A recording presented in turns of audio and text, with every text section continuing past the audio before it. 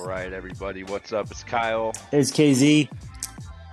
Welcome to the Veteran Chat Project. It's Friday night. It's Friday Night Turk Talks. We got my buddy here, Justin Barton, on the podcast here with us. Justin, what's up? What's going on, guys? Welcome to the show, man. I'm glad to have you. We're trying to go live tonight, but we had some technical difficulties. We'll just post this full video. It'll be a live, uncut video later. So what's up, man? You guys know each other from prior. I've never met Justin. I might have met him at your house. I don't know. Maybe not. Might have been like that one time. But yeah. So yeah, man, introduce yourself. Let us know, how you know KZ and just a little quick brief chat of why we're super pumped up to get on the show and tell your story, man. Yeah, no, okay, awesome. Yeah, thanks again for having me on the show. And this is not going to make any sense at all, but I have to do it right now. Shout out to Swords and Scissors. Boom. That's my crew at work, and we were talking about the podcast today. It's all good. I told them that I was like, this is going to go down. It's going to happen. Yeah, no, you want the long version or short version? Oh, you can do the short version, and then we'll kind of pick into it a little later. Let Boughton ask some questions, and All right. First name, last name, social, credit card numbers, all right, that right. Here's my dog.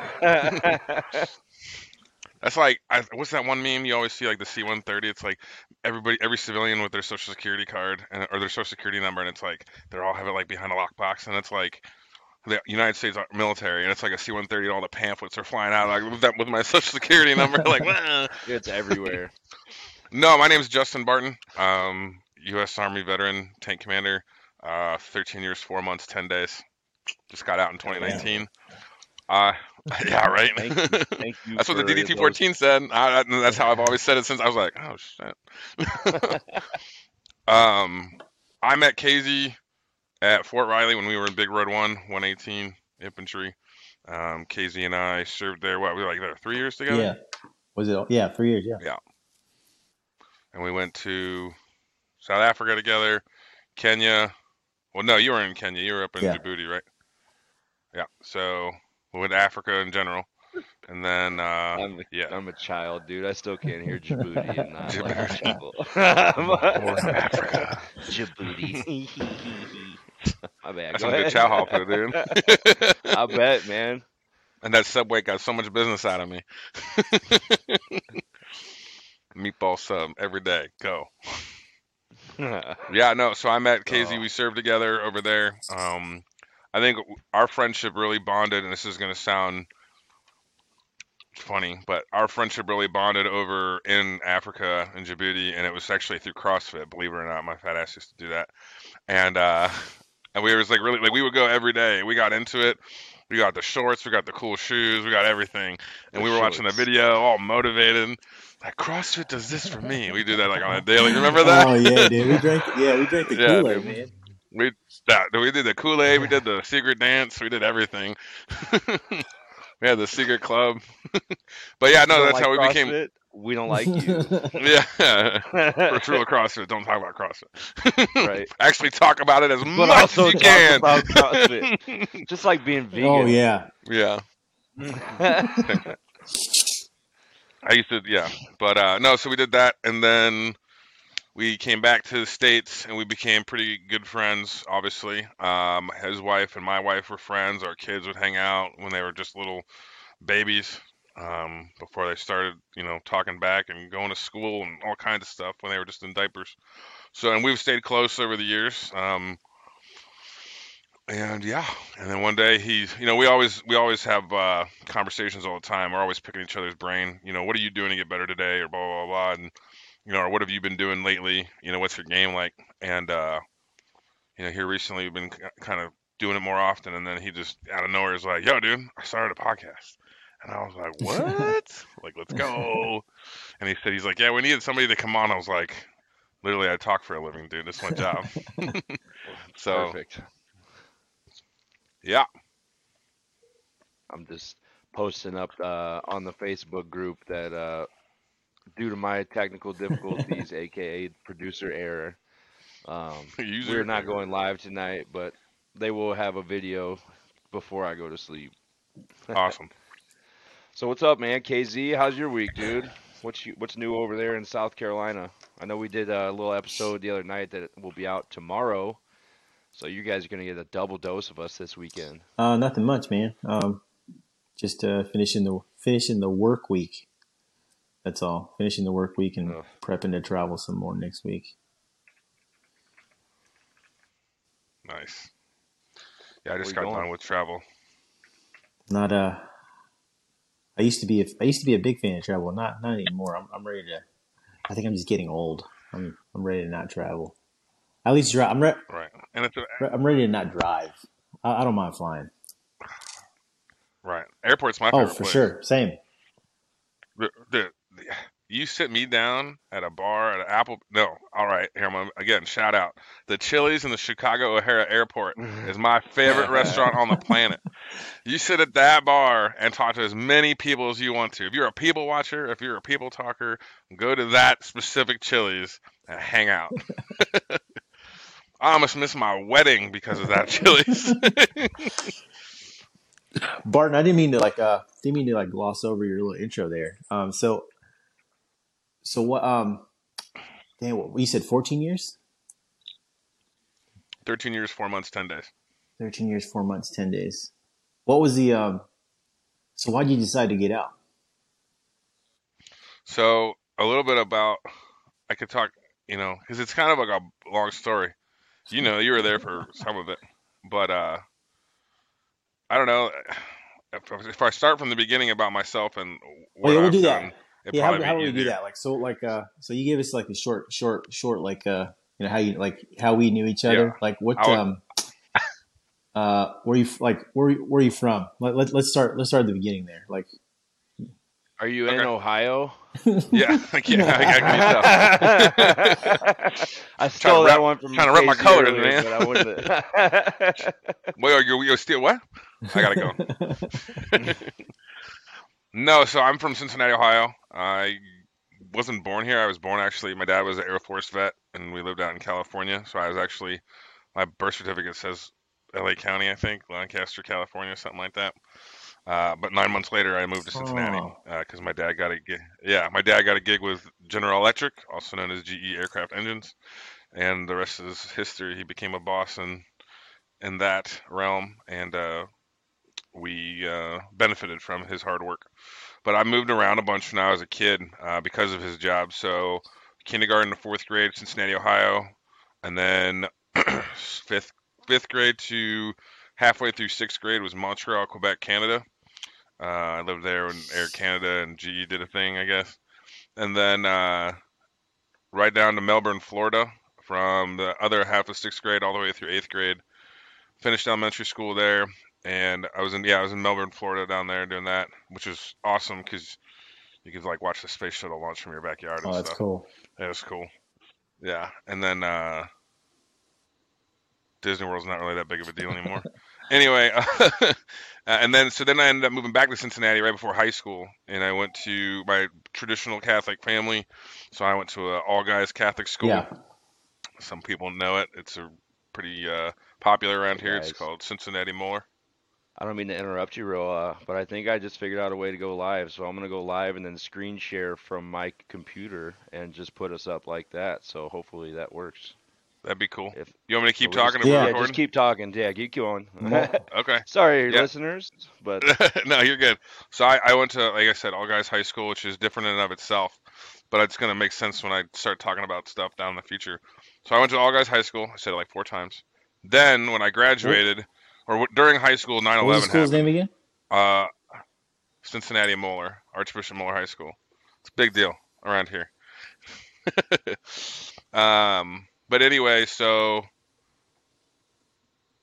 I went from that. Well, 9/11 happened while I was in high school, which was a huge trigger. I was Yeah. a freshman when 9/11 happened. And another thing about 9/11 was my dad was actually in D.C. on 9/11 for business and work, and so he didn't know. Like I remember, like I didn't even think about it when the Pentagon got hit, but I remember, like Mr. Jameson or Coach Jameson, he was the information systems or IT teacher, and he comes running in, and he's like, Barton, your dad's okay. And I was like, oh yeah. Oh shit. Like I didn't think Yeah. about it, like, Yeah, because that's crazy. I was taking all of it in, and I was like, oh, and my dad actually, because they shut down all the flights that day, my dad actually jumped himself inside of a yellow Ford Escape, if I'm not mistaken, and drove from DC all the way to Cincinnati so he can get to us as soon as after that happened. So from that moment is when I think that the first instillment of wanting to serve, I think that hit right then and there, especially since there was like a small, like, did you just try to take my dad? Oh yeah. You know what I mean? Like it was, I didn't think about that portion until like later on. I was like, oh wow, maybe that was also like a trigger. But I gave it the old college try anyway. Went to Bowling Green State University, go Falcons, uh, for like a year. Played rugby, had some good times, made some good friendships and memories. But ultimately, while I was there, I did ROTC for a semester and was like, this. It's like basic training, but on like slow Yeah. mo. Like you're like taking like 3 weeks to learn the rank structure. And I'm like, bro, that's the first 2 days of basic training. But yeah, no. So I ended up leaving college after my freshman year and decided to join the military, but I still was like not 100% convinced. So actually, this is funny. I don't know if you know this, Casey. Maybe you do. I think I've told you before. But I actually joined the United States Army Reserves Oh first, yeah, yeah, yeah. before going active duty. So when I joined, my recruiter was Staff Sergeant Korn, spelled like the band, and he was 82nd Airborne With the paratrooper. backwards R. Yeah. Oh no, no. That'd been fucking dope. No.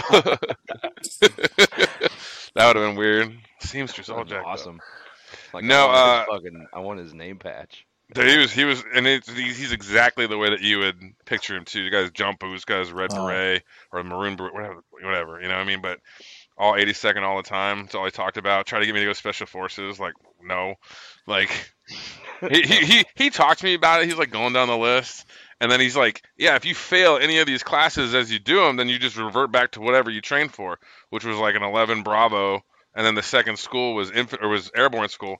And my ass is terrified of heights. So I was like, I'm failing like week 3. You know, like ain't nothing happening. So I did not pick 18 X-ray, or whatever that that package was.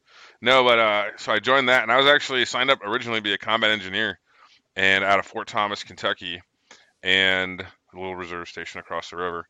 And I did a summer in Fort Leonard Wood for basic training, and then it was like the split option because I was supposed to go back to college, and then I came back, and my parents were like, "Oh, motherfucker, you ain't going back to Bowling Green. You were crazy up there." So I was like, "Okay," and I ended up like at Cincinnati State for a semester, right here in town, and while I was there, I was actually dating a girl at the time, and then she completely like blew me off for like Yeah. 2 weeks straight. And I made a stupid emotional decision like, oh, I can't do this anymore. I gotta go and find myself. And I called up Sergeant Korn. I was like, man, how can I go active duty? And he's like, well, since you don't have an MOS qualification technically yet, because I never did AIT, he was like, you could just join right now, and we'll just send you to whatever job training you want. So I went in there, and I was like looking at the videos for the jobs and stuff, because it's different. Because when you're reserves, it's whatever's local. Like you only get like 2-3 jobs to pick from, maybe even one. But then when you go active duty, it was like, all right, well, this is what you really would have qualified for. And I think the number one job that I qualified for was like an air traffic controller. And then I remember Sergeant Korn telling me, he's like, you know, they got like the number one suicide rate in the world, like civilian job and army job. I was like, jobs out there. Right. So I was like, hard pass. I'm already leaving town. I don't want to make it any more stressful than it already is. And so then he shows me the Cav Scout video, and it's like the dude's like measuring whatever stuff, and it just was not appealing. I was like, I just did. What was it like? He was shooting. I don't know what it's called. I was doing. Yeah. You know what I'm talking about, where they put the scale out there and then they measure whatever. But I just got done doing a semester of construction management, and I couldn't figure that shit out to save my life. So when they showed that video, I was like, next. If that thing didn't show up, I might have been a scout. I'm not even going to lie. But then the next video was 19 kilo, and so I picked that. That was the summer. I joined the reserves April 26, 2006. I went active duty in January or February of '07. And then I went to Fort Knox and I said, I'm an insert, dog. And they were like, okay. And I was like, I already done this shit. And so I get there and I'm like, yeah, I heard I already did basic training, so I don't have to do it again. And they're like, what phase are you in? And they're like, we're in week 4, dude. We just started white phase. And I was like, fuck.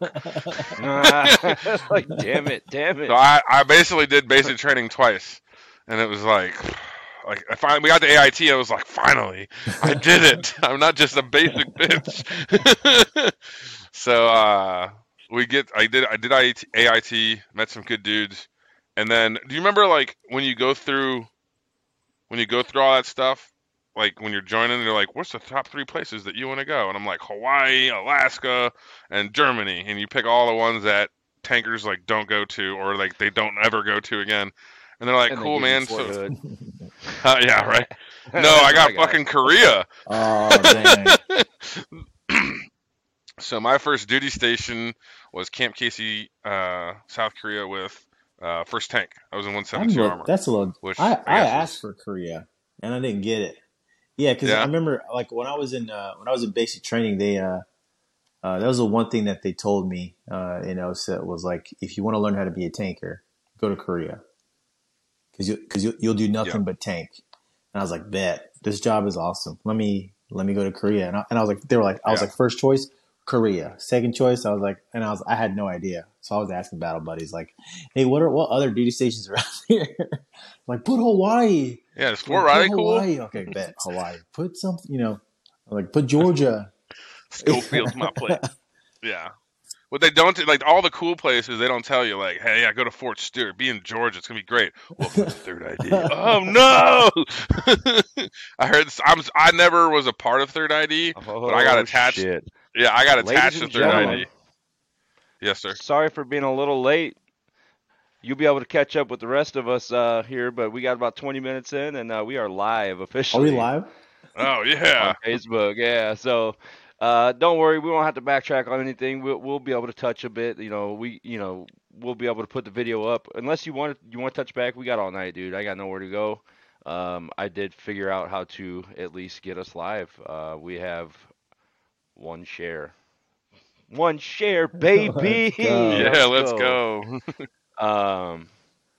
Yeah, so I think I was just able to just screen share it through like the same thing I was doing on the app there, screen sharing it through there. So I mean, it's kind of wonder if I go here and then make this X that out, I have to. I'm trying to share it right now. get rid of that, so that way we get a little more screen. How do I wonder if I can make it? What, full screen. gang? Well, you're our one viewer. Thank you for tuning in, Justin Barton. You're appreciated. That's what I'm here for. Moral support. Well, shit, everybody.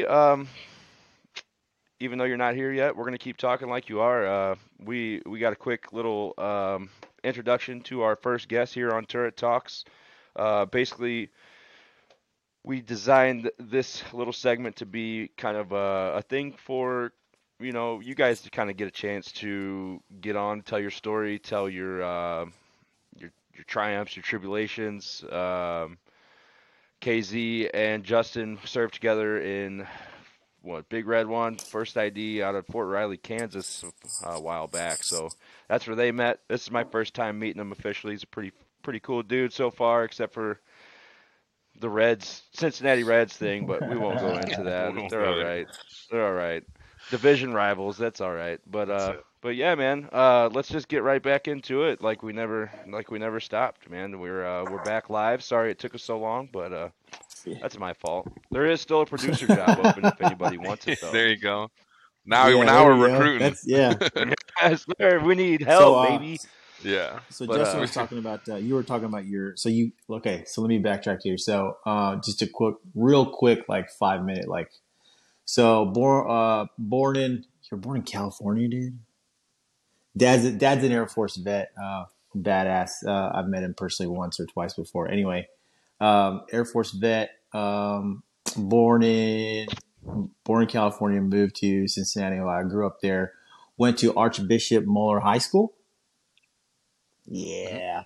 And then Yeah. Name drop. So you're taking And then notes. let's see, joined the reserves, and then eventually found out that It was like 6 months later. 6 I went months later active went duty. active duty. Decided that he wanted to be a tanker because that's the perfect fit for someone that's 6 foot tall, over 200 pounds.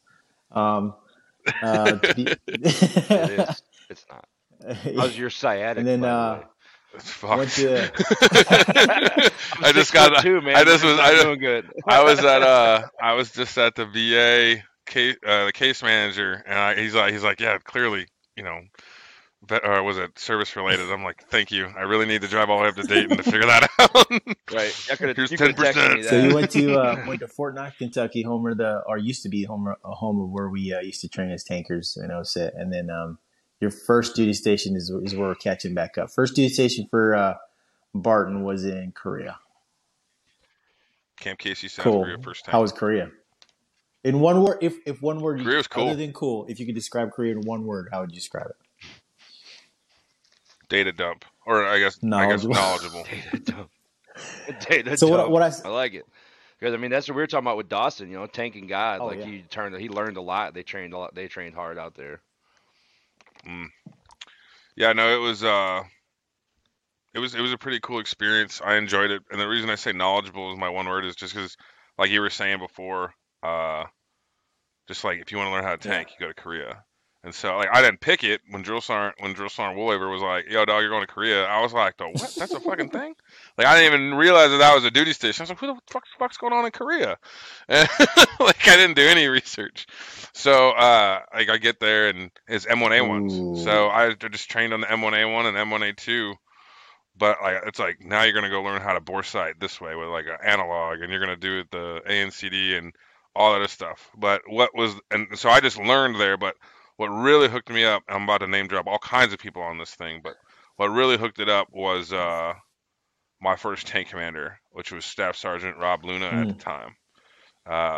Big Luna, dude. You thought I was a big dude for a tanker? This motherfucker, a goddamn giant. You know what I mean? He's huge, and that dude stayed in the gym. He was swole. Like I was afraid for my life. As a brand new private going there, first duty station, like that's your first TC, and I got fucking Mexican Hulk.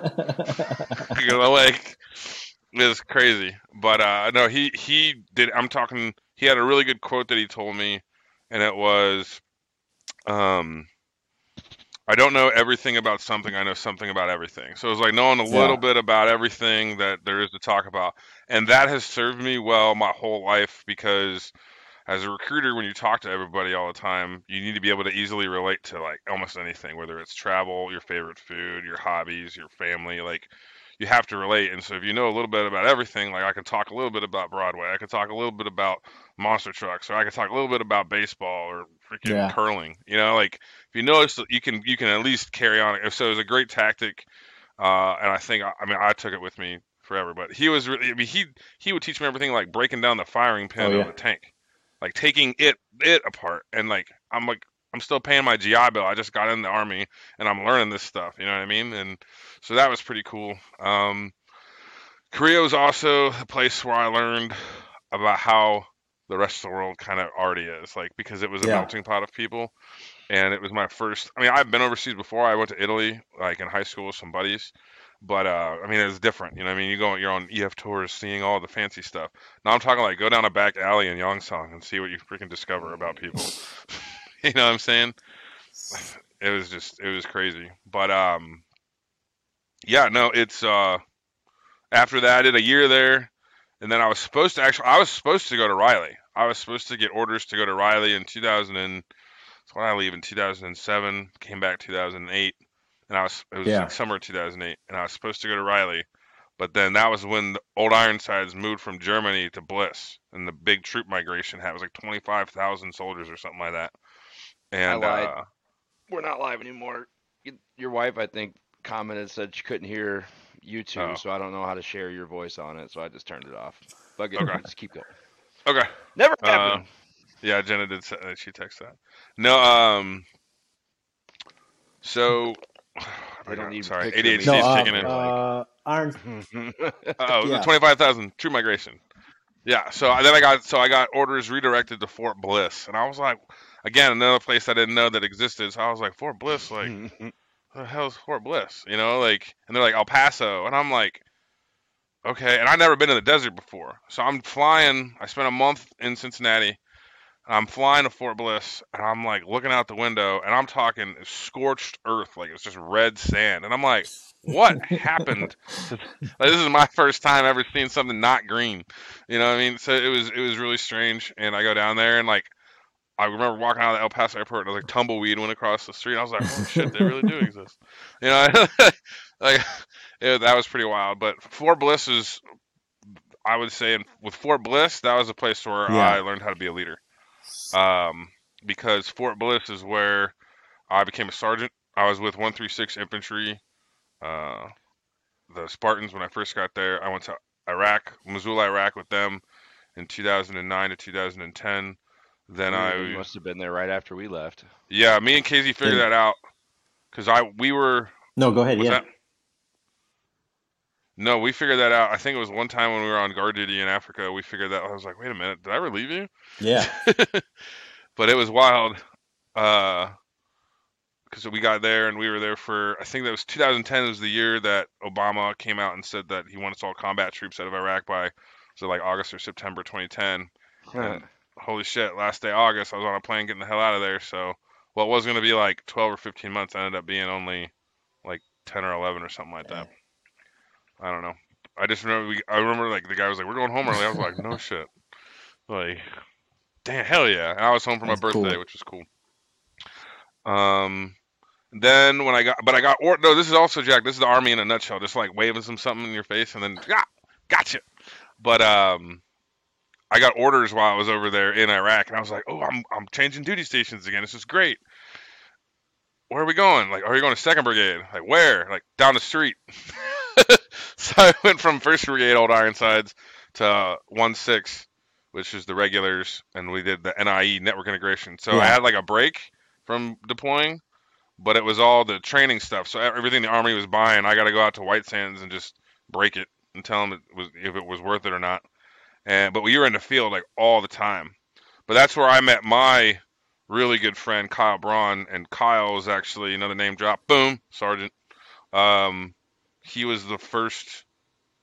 He was a part of that first Sullivan Oh Cup yeah. crew. That's Yeah, he was a badass. driver. But yeah, I still talk to him. Me and him, we play video games. We've been playing video games for 10 plus years now. But yeah, I met him there, and then I met some really good leaders. I'm sure we'll get to it eventually. But like Sergeant Kishba, Hey, Sergeant hey, Dilling. I hey, had to back Sergeant. up real quick. It's bullshit. Uh, so you went to Mosul from what, 2009, 2010, or 2000? 2009, How 2010. was that experience for you? Iraq was it was weird. Like, I don't know how else to explain it, because you're still yourself and you're still like personality and everything like Yeah. that when you go over there, and you don't really realize what it's like when you change, like how you change as a Yeah. human being or a person, until you get Oh, for sure. back. Until you get back, and then and then you start to like be around everyone else, and everyone else is looking at you like you got 3 Yeah. eyeballs and shit, Oh and you're man, you like, don't fit and in then at Yeah. all when you get back, dude. right, and I don't know, that I think that really, that specific experience really started my, I think it really started like a whole new path for me. It really defined how my future and who I was as a person as I got older, because from that experience there's a lot that happened that I had to learn from and I had to adapt, and I feel that for one way, shape, or another, where there's a goal here or a person or a reason to keep going, I think that this is where it started. This is the place where certain things happened. And I would say that my experience with combat and war and all that stuff is a little bit different than, well, maybe it's not different. Maybe that's why we're having this podcast. We Yeah. can talk about it. But um, most people you hear about, like, they got hurt or they watched their buddies get hurt or anything like that. And mine was more like watching civilians get hurt. Like, watching civilians get hurt, or like you just seeing how, I don't know a better way to describe it, but to see like everything that we have in the United States, or everything that people in Korea had at that time, or just pick a place that has like a stable government or Yeah. whatever is not at war. And you see how good they have it, the rights they have it. They take care of their shit. And then you go over there and you see like kids getting killed. Fucking bastard fucking puts an ID in the ground, doesn't fucking use it on us, but use it on a charter bus of college kids who are trying to better themselves. And then you see, like a Hesco basket fucking fall off a wall and land on top of an Iraqi army soldier, breaks his leg like all over the place. And what do they do? I still to this day don't know what they did, but I remember it was either kill him or somebody can try to get him to the hospital, but nobody can afford it. Or you just they're not done. Yeah. I remember there was a place I remember it was in Missoula, and I was the bats and hides guy, so I did like all the please stare into the camera, bro, and give me your fingertip. But yeah, I was that guy. So my platoon sergeant at the time, Sergeant Ellis, quality guy, quality leader. He took me down. It was like a IA headquarters, and they had like a small prison underneath. I want to say it was Victory. Victory? Maybe. It was right on Route Lexus. I still remember that shit like it was yesterday. But then, so anyway, I had to go in this basement, and you got all these motherfuckers like crisscross applesauce. You can't say the other thing. You can tell I have kids. Yeah, they're you all can't crisscross say that anymore. But they had like their hands behind their back, their crisscross applesauce. I got pillowcases over their head, and they're all sitting in this like really dark dungeon-looking thing, and it just smells like straight piss and shit. Because these motherfuckers are not getting bathroom breaks, and they're just pissing and shitting on themselves. And then like one by one for like 2 hours, I had to sit there and just like, please look at the thing. And every one of these is like a bad dude. You know what I mean? Like you're sitting there and you're looking at them like, motherfucker blew up some of these weapon caches, fucking bomb maker, whatever the hell. You know what I mean? I think the funniest one was my first one, because this is how naive you are as a soldier when you go over there for the first. You think you're a Billy Badass, and then you fucking do some dumb shit like this. But I was sitting down. I think it was checkpoint 4. Yeah, it's checkpoint 4, and I was bats and hiding a guy, and literally it was like my first dude. I think it was like my first or second guy, and I got my translator with me, and he's doing his job, and I'm having like a legitimate conversation with this guy because I'm asking about his family, like, so I can plug all this stuff in, you know what I mean? And then like I'm probably talking to this dude for like 15, 20 minutes. He's showing me pictures of his daughters. He got like 7 daughters, all this other stuff. And you know me, like I'm being like a genuine dude, like right from the get-go. And then all of a sudden this fucking IA commander guy comes over and just butt strokes this dude in the freaking jaw. And I was like, what the fuck? And like, what happened? You know what I mean? Like, I'm stunned. Like, I'm like in shock mode. And then he starts like cussing them out. And the translator's like, yeah, they arrested this guy because he had 2 grenades in his ass, and they tried to get on Bob Merez. And I was like, dude, fuck you, dude. How much lube do you think he needed to get? Dude, it was those. I forget what they were called. Yeah, dude. But it was like a Blumpkin or Bloomkin. Oh my god. No, reverse exhale will get it up there. It's like. No, we're not going into that. That's a different podcast for that one. How I miss those conversations too. How something so serious can be like, how much lube? In all seriousness, like but deal. We're. I forget what kind of grenade it was. Was it called like a PKE or some shit? But it was only like this big, and it just had the little stick primer that came out of it, and it was like yellow, almost looked like a BFA to be honest with you. But I'm talking about the little itty bitty grenades, and they look like I don't know, they're like cherry, but I don't know.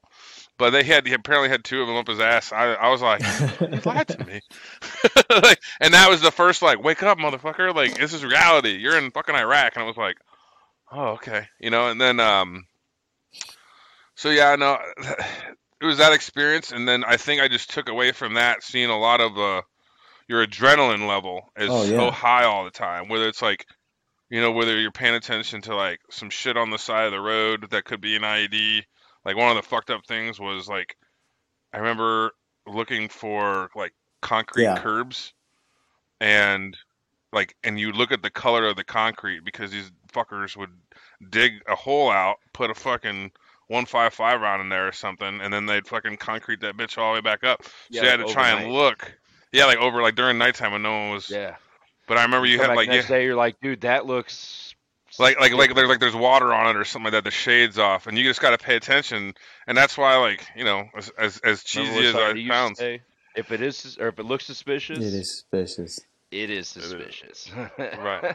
So, but it's fucking Mosul, Iraq. Everything's fucking. Don't be suspicious. Don't be. Everything is fucking suspicious. Yeah, but you're You know? supposed to make it. You're supposed to act like it's not too. That's the one Right. part that was really hard to kind of deal with for me. It's like, yeah, dude, so everything. You're not supposed to act like it's not suspicious, but it is suspicious. But you're supposed to like, we're here to be nice, like. Yeah, but But like you're also, driving around and you feel like you're in fucking Grand Theft Auto because anything can happen from anybody. You know what I mean? yeah, Like cars Iraqi just police, Oh going yeah, they every have who the which cares? way, That dude wherever best goes they over. want, best driving dude. standards in the world in Iraq. Yeah.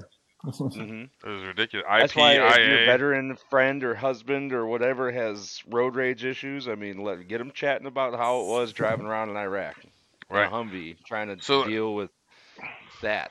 so my wife's cousin Kevin, he probably has one of the funniest experiences when I got home and he was with I don't know where we were. I think we were in Cincinnati. Maybe we were driving back from Toledo. I don't know. But he was driving, Jenna was in the passenger seat, and I was in the back seat.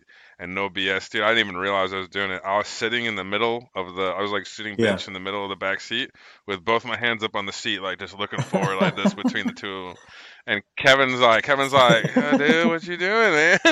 And I was like, I don't know, sorry, and like just backed up, and It's hard to but it it's was, hard to turn that stuff yeah, off, that man. was pretty. I think what ends up happening, and this is It just is. my theory, but I'm just a tank commander, tanker, turret plug nowadays. Um, but I think what ends up happening is you go over there and your adrenaline level, or your personality, or your reaction to contact, or whatever you want to call it, but especially your adrenaline level, acclimates to Yeah. the environment that you're in. So when you immediately go over there, your adrenaline's like, woof. Like, do you remember that first time you went outside? First time you did like a patrol? First time you drove around? The You first looked at every weapons single. check.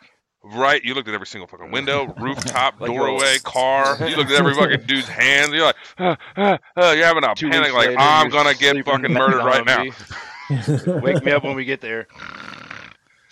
Right. Fuck. Yeah. So there's that, and then, yeah, no, it was like you have that paranoia, but then it becomes a norm. It becomes like normal. So when you come home, it's like, I don't know. You come home and you're like on a whole other level. Like you're like Yeah. miles ahead of everybody else. I don't know. You compare it to being like you compare it to alcohol, drug, whatever. You're on a different level, and it's not a good one. It's like taking epinephrine or whatever that thing was from Crank. That Yeah. movie was. Remember Yeah, that? it was- Yeah, and it I was just used like to watch it on repeat. and you just have to like you have to try to adjust to it. And like people at work where I work at now, everyone kind of makes fun of it. Like, man, Justin doesn't know how to sit still. And it's like, no, I stand up all day. Like the fact that I have one of those Veridesks is a miracle, you know.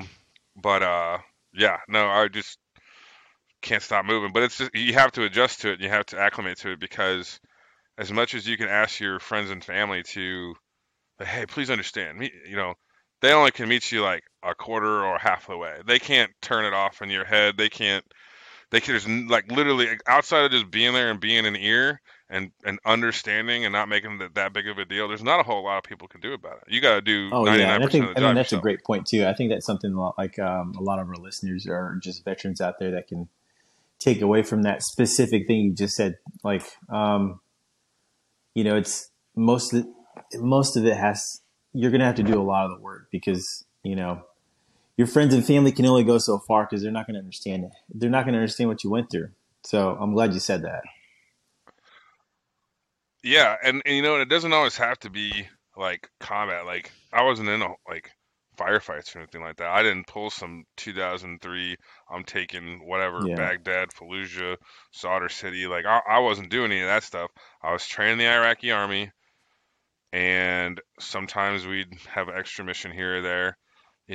We did fucking training, but like just every time that we go, like the first time that I saw anything, and the first time wasn't even that big of a deal, but was when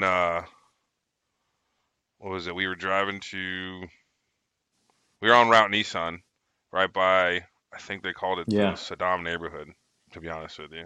I remember that briefly, but I'm not, it's like, I mean, I think it's crazy, but that was 2010 when I left there. It's 2023, and I remember this shit Oh and these yeah. names like it was yesterday. Remember Route Um, Barracuda? but we were coming Ooh, back. never Yeah, I heard of never Yeah, hit we Tampa. did Did you OP do on Tampa Tampa? Barracuda almost every day. every what was Nice. a 4 day I was so I rotation. was Okay. I was north of that. So I was like checkpoint for IMN, the Iraqi Media Yeah. Network, the big antenna tower. I lived there for forever, and then I was checkpoint 4 was like the main supply route that went from Syria into Mosul, and then like I we fucked around with the Peshmerga from the Kurds or whatever. So we did that, but yeah, no, it's up to everybody to come home, and then you don't have to do it right away, but once you start seeing the signs, and I don't give a shit, like you said on your previous intro episode, I don't Oh give a yeah. shit if you were a cook. I don't give a shit if you were a mechanic. I don't give a shit if you were like, you know what the number one job that I would hate to What? have over there? Ooh, 88 Mike. dude, no, never. Fuck that. Or the fuel guy, or Yeah. the petroleum specialist. Because now you Right, they just show up strap in the the bomb to your trucks ass. with zero armor, and then it's like the floor. There's nothing on the floor. You're like, you guys, how far do you guys drive? It's like, shut the fuck up, dude. It's Yeah, just like, I talk about oh, I Iraq. hate my life. I talk about Iraq sometimes like it was hard. You just made me think about this. Like it was hard, and it was hard. It was hard for everybody in their own right. But those initial invasion motherfuckers, dude, those are some OG dudes. Fucking taking a 240 and ratchet strapping it to the top of a soft skin pickup Humvee. God, hey, let's go take Baghdad. Yeah. God damn, you know, Right. like Let's you hear just about go. you hear about those like OG guys, like was it SAR first class Paul Smith, first guy to get a Medal of Oh Honor during yeah. OIF. Yeah, dude, literally like when we were trying to take I think it was the story goes like you're trying to take the Baghdad airport, and then whoever you know, bad guy A was there, a bunch of them, and so we had to displace. But he laid down cover fire with a 50 cal while the rest of the army displaced over there got to a better vantage point, was able to take it, and that dude died during that. Yeah. Isn't that crazy? Like those are the OG motherfuckers, and like I respect it, and I obviously like. I think you guys were talking about it the other day too. Like you're special forces, whether you're a ranger, like it's cool when you meet those dudes. Like, and when we get to Africa, I'll tell that funny story, Casey. But yeah, like those guys, even though they're doing some pretty hardcore shit, like everybody has their own Oh yeah. response: physical response, mental response, emotional response, spiritual response. And everyone's got their own battle, and it's going to be different for everybody. And the crazy part is, and I know this is why you called me, but and I'm way going down the rabbit hole here, but you feel like coming home and trying to get over like a deployment or Iraq or a traumatic event. You feel like once you conquer that, you're like, oh, cool, like I got it, I got control of my mental health. Sweet. Dude. Now you have to separate from the United Oh States Army or United States yeah. military. Now, guess what you got to And then do you realize that all over again. and that's when you realize that you actually at that point that you thought you had your mental control under control. In real life is actually when you Yeah. lost control Hmm. because the Yeah. army had that control. Yeah, that You know what safety I mean? net And had now that when you get structure. out, like there is nothing. Like you can't look at somebody as a manager of a kitchen and be like, "Why the fuck isn't this done?" And then they're like, and you're like, Hmm. "Sorry, I'm used to being able to talk to people like that." And I, then s- and, I, you s- know, I and like, slip up all the time. What the oh, fuck? Oh, yeah, sorry. I'll be bad. Like, and I'll do it to my wife sometimes, and then I'm just like, I'm so sorry. If you are listening to this, I am terribly sorry. Like, I tell you all the time, it's not purpose. It's just at this point, it's so much habit, and which it's weird to say because I haven't been on the army since 2012. You, you know what I think? So, Like I never had that problem. Not to boast, not to like but I never, I never did. but you know why I I'm think I just never kidding. had that problem is because like I got out of the army and I went straight, like not straight, but like I did odd jobs here and there, like banking stuff. But then I decided to go to nursing school, and I was not like 99% I was surrounded by women. and I was like, I gotta watch what I have a say. similar I story. think, and I was like, I think in the long run, I think it helped me, like, not, shark fin people in the face. Yeah, that's why I mentioned that before, and why we were talking in the beginning, and why I made it a point to mention Yeah. I went to an all guys high school. So literally from the moment that I started high school to 2019, so 2002 to 2019, minus the 1 year of college, which I can't talk about because it was a really good time. I worked with nothing but dudes from That's 2002 to crazy. 2019, or went to work. I either went to work, went to school, or was in the army, and it was because tankering at the time was only a single sex Holy job. crap! Like you could only be I a forgot dude and all do it. about the change. Yeah, that happened. That change happened when I was a recruiter, but we'll talk about that. I want But to yeah, get some women tankers Hey, to talk hey, do you about that remember shit. yeah, dude. Lady, let's talk. Let's Hey, get we some had lady one of tankers on like this the thing. first cadets come to Yeah, Fort Riley in like Shadow. Do you remember that? yeah. Yeah, well, like one of the I think first so. female Maybe. cadets who wanted to become a tanker came and did her. I don't know what you call that phase of being a cadet before you commission. I Yeah, don't know. It's just like the yeah. summer But she internship. came I in don't like know. quote unquote interned at Call me Charlie cadet. Company, Like, no. Call me. Call and You me like better sir. salute yeah, me. You better dang. suck my asshole. Bitch. Sorry. I forgot all about that. I Yeah, didn't say one of that. the first female tankers that cadets that wanted to become a tanker. She came in and shadowed like Charlie Company for a week. We had to like move the wall lockers because everyone was getting naked, in the bay. Dick everywhere. Just dicks everywhere. Yeah, but so that was that's a weird factor when you Yeah. think about it when you transition out. But we'll get to that when I get there. I'm trying to zip through my career No, you're good. so You're we can get good. to the So good stuff. after, let's see. So you went from Fort Bliss. You deployed. You came back, and then you PCS from Fort Bliss to Fort Bliss. Yeah. Actually, I had this dude named Sergeant Rivera who I was like, fuck, man, it's just down the street. And he's like, yeah, dude, but you still taking your 30 days of PCS leave? And I'm like, Can really? And I? he's like, hell yeah. And dude, I sat at my house in Bliss for like 30 days and did nothing but drink and play Call of Duty. and then I showed up. And then I showed up at 1-6 and like PT test. I'm like, fuck. How long were you? How long were you that at was that like, second station, huh? or how long were you at Fort Bliss for after that? So I left Fort Bliss in 2000. So that was 2010 to 2013 or 2000 end of 2000 Okay. end of 2012 because I PCS'd in December, like literally the week before Christmas or something like that, and PCS to Fort Riley, and was in 118 with you, Big Red 1, Fort Riley, Kansas, and then we went across the pond and visited the wonderful dark continent of Africa, and yeah, Djibouti, Kenya. I think we landed in Ghana at one point. Yeah. South Africa. Saw a little bit of everything. Got a truck stuck, and then I discovered cross. Hey, who was in charge of that? What kind of base was Djibouti? Was it a naval base? So the Army protected it, but the Navy ran it. It was a place called Camp Simba. It was like same thing with Djibouti though. So it was a naval ran base in Djibouti. Hey, let's give it a round of applause for the Navy's DFAC because that stuff was so good, so good. So good. Yeah. Yeah. I remember when I came. Yeah, there we go. Yeah. I remember when we. Sorry, guys. No, it's fine. Delayed clapping is a golf clap. Yeah. No, it was definitely coming from Kenya and then coming back up to Djibouti. I was like, what have you been missing out here, dude? Like I'm out and I'm roughing it down in Kenya, and I come up to Djibouti, and Casey's like, "What are you gonna have on the menu?" Yeah. So Kyle, I don't know if I told you before. So like when we deployed we all deployed to Africa or the Horn of Africa, and the company got split in like two platoons here, two platoons there.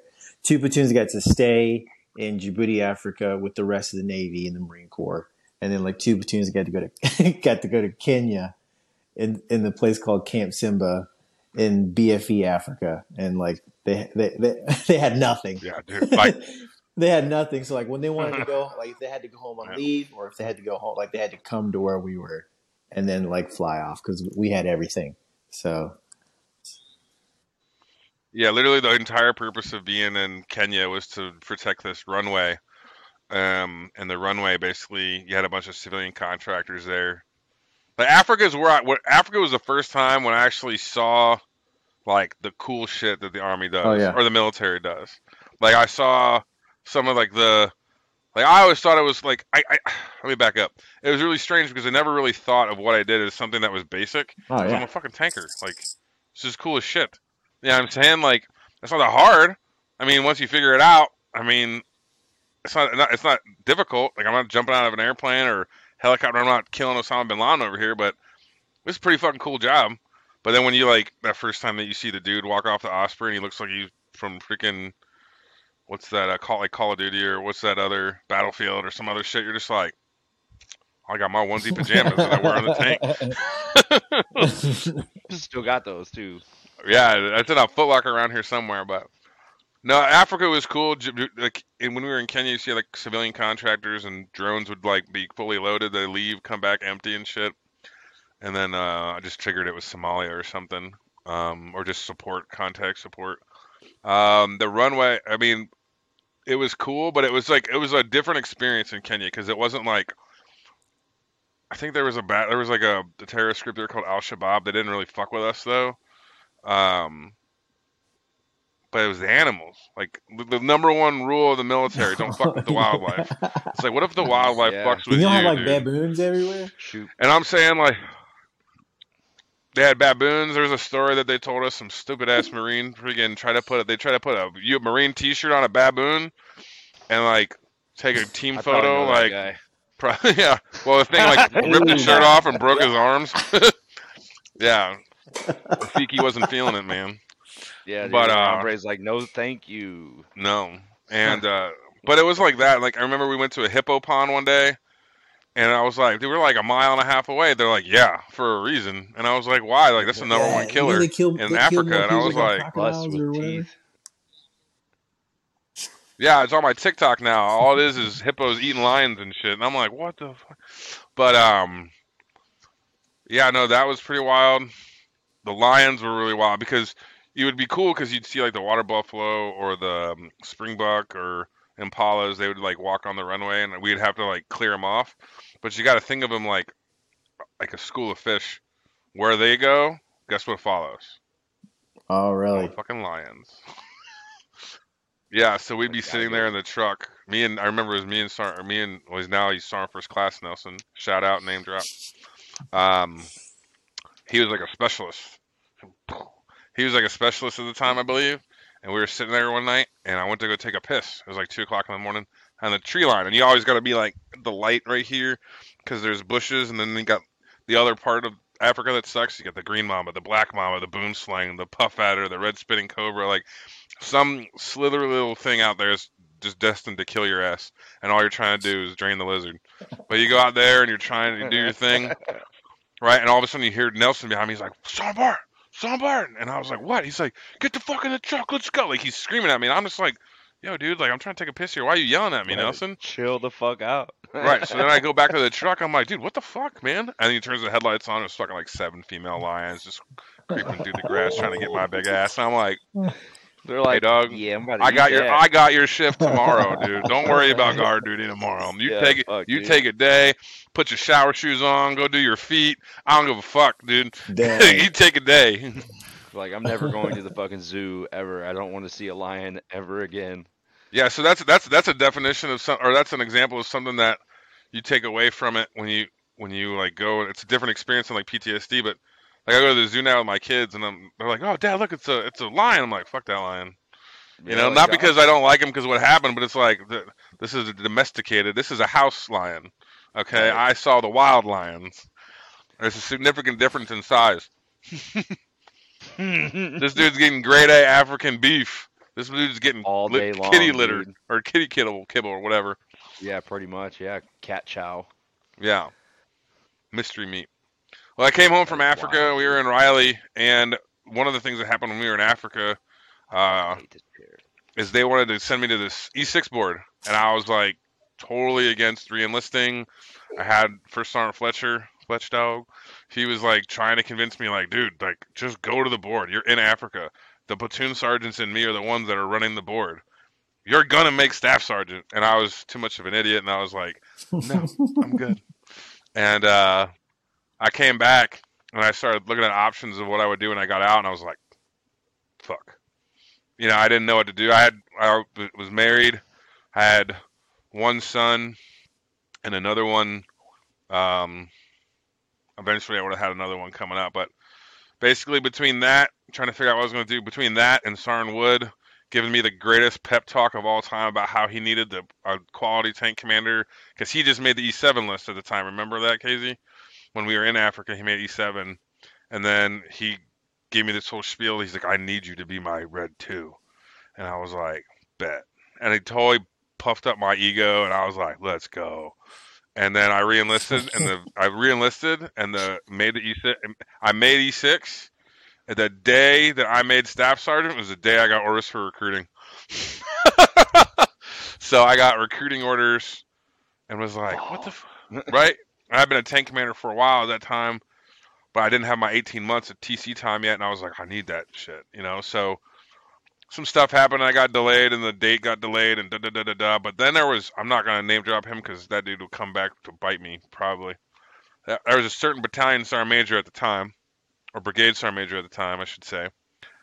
Really tall, was an artillery dude. Nothing, you know, not that I don't like you or anything. Sorry. He was. We had orders to go to Kuwait. No, I You didn't go to invested Kuwait, y'all did by you? then. I was out by then. Yeah. So I had orders to go to recruiting school, and you know you're not supposed to cancel orders regardless of whatever. So we're going to Kuwait, and like it's like a couple days before everybody leaves. Like everybody they already drew their uniforms. They're like all the new OCP Coyote shit. Like I'm still rocking the digital ACUs and stuff. Like I'm out, dude. I'm going to recruiting school. Like I'm gonna get all that stuff when I get there. So all of a sudden one day, my platoon sergeant pulls me aside and goes, "Hey man, I hate to do this to you, but you're going to Kuwait on Sunday." And it's like Tuesday. I'm like, the day before that they told me that, I found out that Jenna was pregnant with Holy Travis. cow, dude. Yeah. So I had to The come home the green next weenie. day. Right, just no lube. Lube on that, man. Shit, you got a better chance with the Haji sticking grenades up your ass than fucking with the Right. green And weenie. I did that already. But it was wild because I had to come home and tell her that, and it was just really depressing. And we had already struggled. Like Riley was good, my unit was good, the people were good, but like adjusting as a new father, deploying, adjusting. There was another traumatic event. I had one of my really good friends in the Army, Staff Sergeant C.J. Martin, killed himself like 2 months into me getting to Riley, and now Yeah. so I was dealing with that at the same time. So Riley was just not a good it was not a good fit for me. Based on the stuff and the events that were happening in my life at that time. So, like Jenna and I were struggling because we were adjusting to being parents, and I was adjusting to being I'd been an E5 for a while, but I just got to this new unit and literally knew nobody. I think Wood is the only one that I knew because of ALC, advanced leaders course and shit down in Benny. He was one of my instructors. But yeah, no, it was just a really, really hard time. And then I got the orders for Kuwait, and it's like it kept getting delayed and getting delayed and getting delayed. And I actually left for Kuwait. And Kuwait's obviously not bad at all. It's not hard. It's just more annoying than anything. But you go over there, and I'm like, so when am I coming back for school? They're like, So I had like no end date. Like I knew that I was either gonna be there a year and come home with everybody else, or it's like, hey, dude, I'm supposed to be at recruiting school in January, and it's fucking December, and I'm still here. Like, what's up? So I ended up spending like 4 or 5 months, maybe less, in Kuwait just for shits and giggles, looking like the most basic dude ever because everyone's OCP got all the new stuff, but I ain't getting nothing, so I got all my ACU stuff still. So you have this whole like OD green like group of people, and then my dumb ass looking like Lincoln Logs or whatever, Hey, how was freaking that? Legos, digital and shit. If you could, But I know there's no comparison because the two places are completely different. But as far as like the emotions are concerned, like how would you compare Mosul, like your deployment to, or the mindset? How would you compare the mindset to like deploying to Mosul and then deploying to Iraq or Kuwait? And if and like if for yourself and for the men. if I for that, so I was young when I went to Iraq. I was Yeah. 21, 22 years old, something like that, when I went to Iraq. When I went to Kuwait, I was in my like early 30s. So by the time that happened, Okay. I didn't care. By the time I knew it was Kuwait, and I remember them saying like there was a car bomb that happened one time, and I was like, whatever. Like you just stop caring. I remember the last time I got pissed off was Africa, and we had a platoon sergeant there. Remember, it was like our last day, and I just didn't like it. I know some people thought I was like all about the rules and stuff like that, but it was like the last day on guard duty, and then the next day we were packing up our duffel bags and stuff like that to go back home or whatever. And I remember that he had us pack our duffel bags the night prior with our IOTVs, like IBAs, whatever, our vests and plates and everything all went in those duffel bags, and we showed up to guard duty in just the Yeah. regular uniform. You remember that?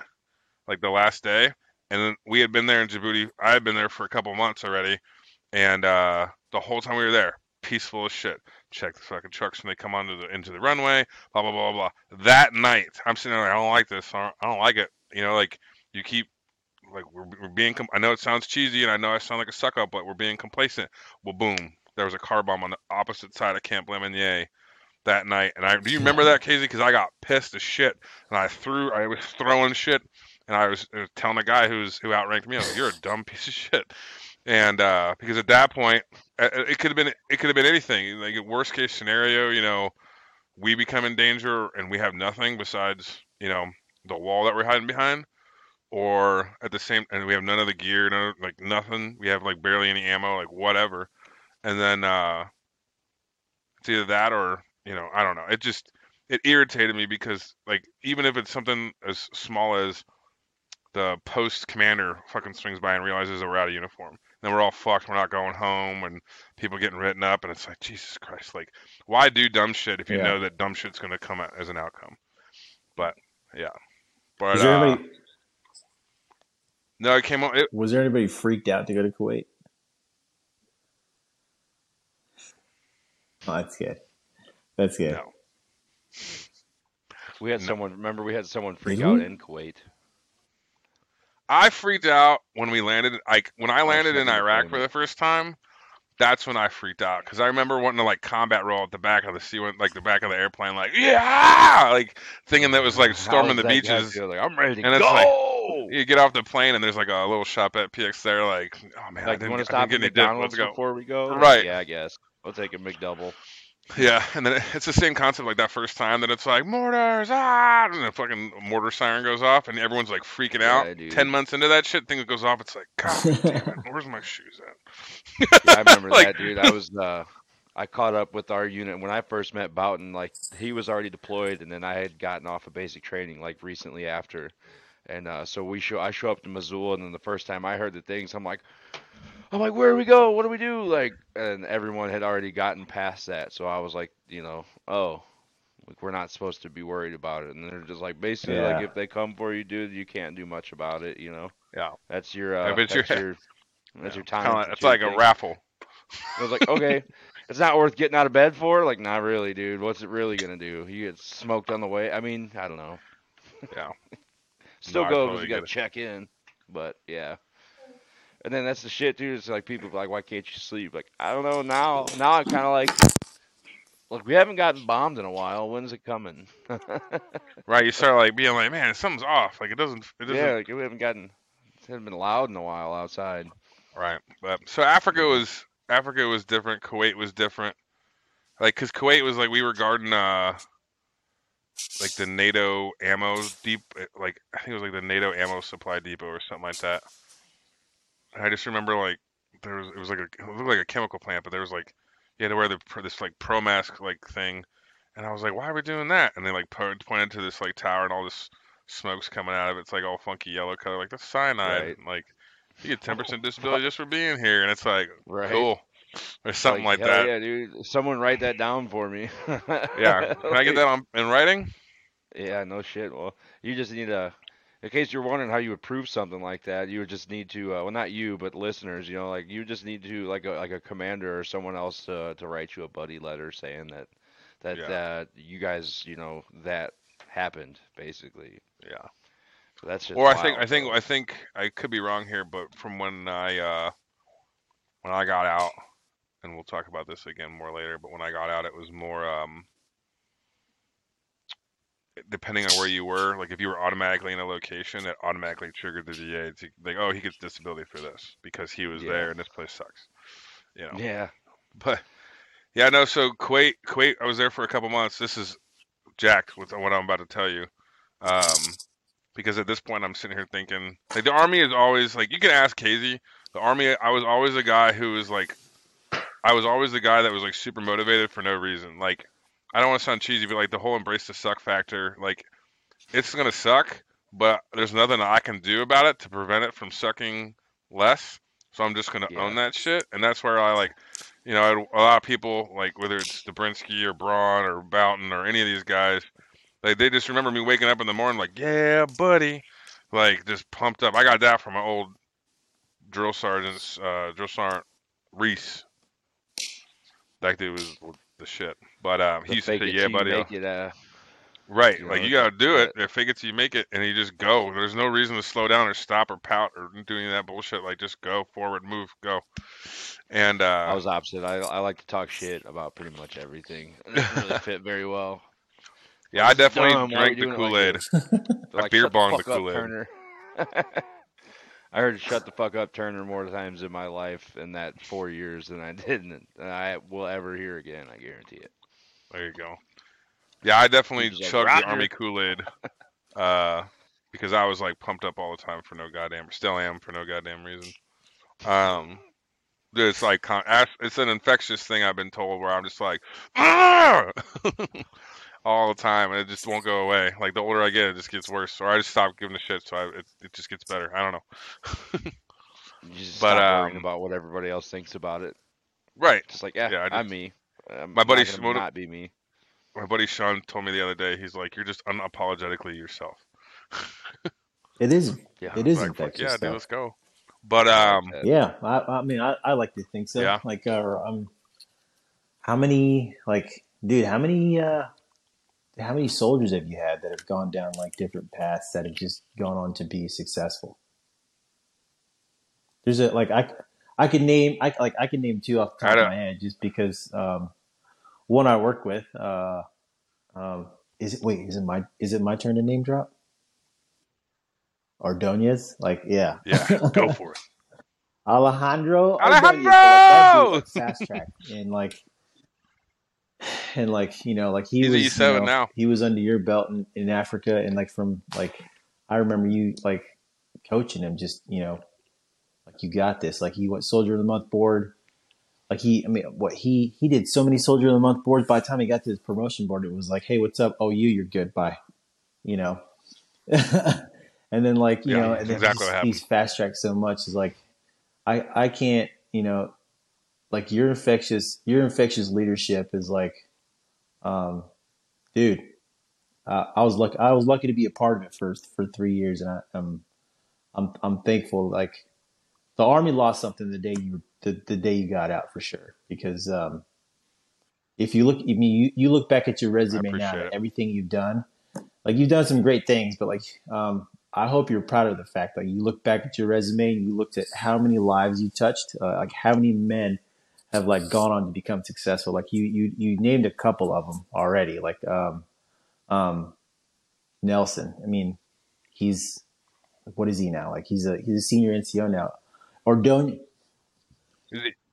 So the funny story about Nelson is he's actually in Poland right now, and my company, I let one of my really good friends at work, Kim, swords and scissors.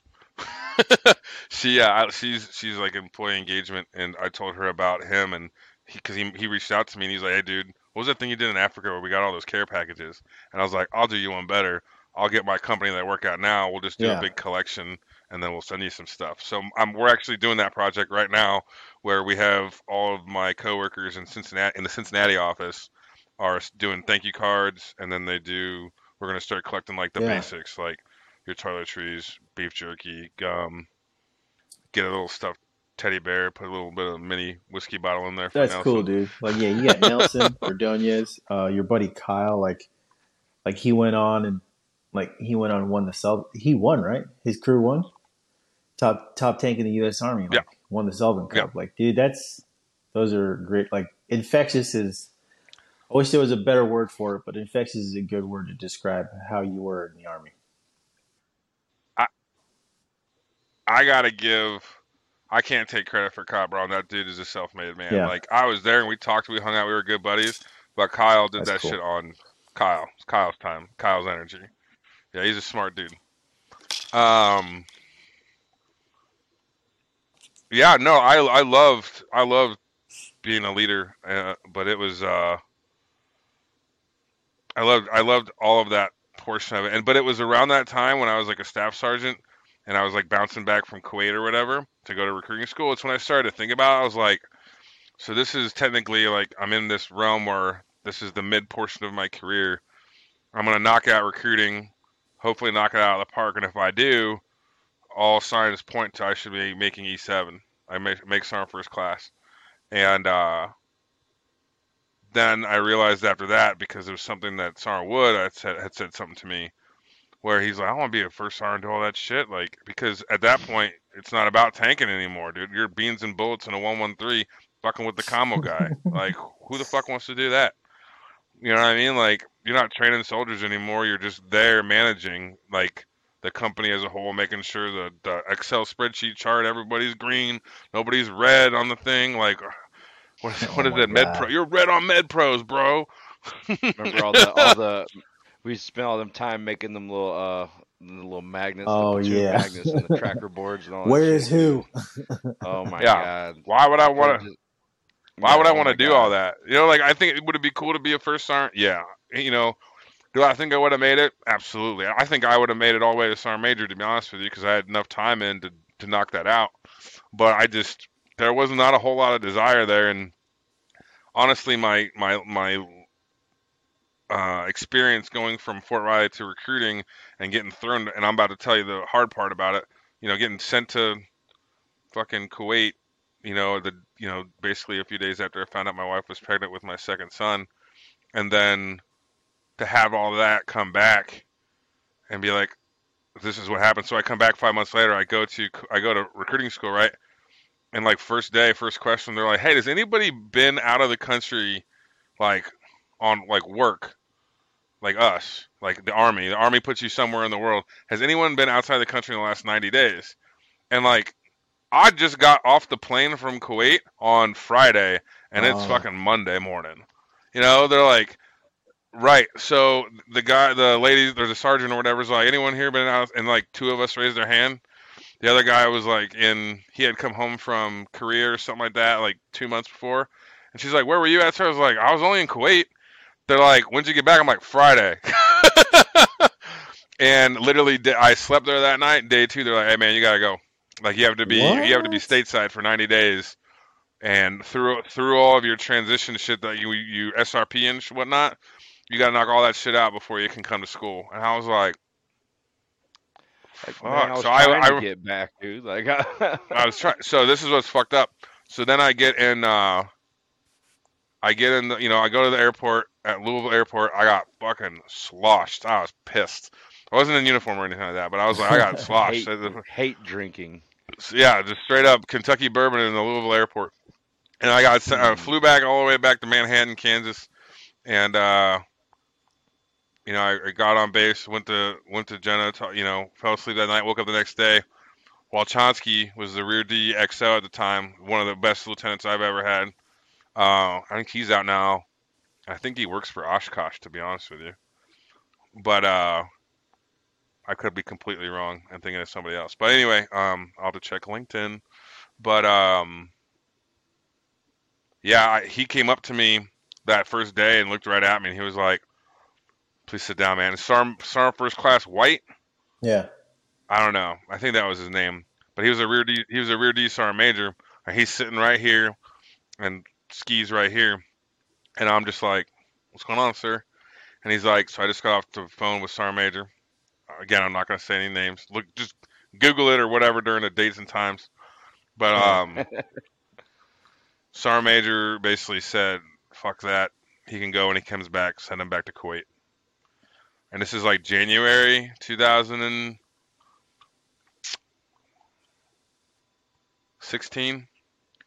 January 2016. And I'm just like, "Sir, it'll have to be you, sergeant over there, and a bunch of other dudes to get me on that fucking airplane." That was the first time I ever like this is why I was saying I was like a goody two shoe. Like I had never got in trouble. I never Must got be an nice. Article 15. Like I never did none of that shit.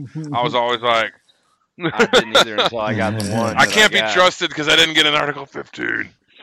I got But, I got an Article 15 like a month after I got my first like Army Good Conduct Medal. You know, Nice, for, like, what is it, fantastic. like 3 or 4 years of Back to exemplary back. service. Yeah. Good job. Also, fucking see you later, you shitbag. Like, all right, that's good. Yeah. So that was the first time I really told somebody that was of a higher rank than me, like, go fuck yourself. There was one other time, but we won't talk about that yet. Yeah, it felt fantastic. But Ski, it really wasn't like at Ski or anything like that, or the XO or the rear D commander. It was more or less like against a sergeant major. I was just like, who the fuck are you, guy? Like you're throwing me around like a $2 hooker. Like this is not okay. Like figure it out. So that was when the platoon sergeant or the rear D sergeant major at the time, he looked at me and he's like, "I ain't gonna tell you because last time I did this, it like turned around and bit me in the ass. But there's this place down the street that you can report this kind of stuff to, and they'll investigate it." Yeah. What was that? What was it? IG. Yeah. Yeah, I was gonna say. I think it was IG. So dude, like I look like a lost puppy dog. I walked into IG like, what the fuck am I supposed to do? And they're like, "All right, Sergeant, tell us your bullshit." And I was like a staff sergeant at the time, so I was like, hopefully they take it. So I told them the whole story from top to bottom. I was like, "Dude, I did this PT test. I was good to go.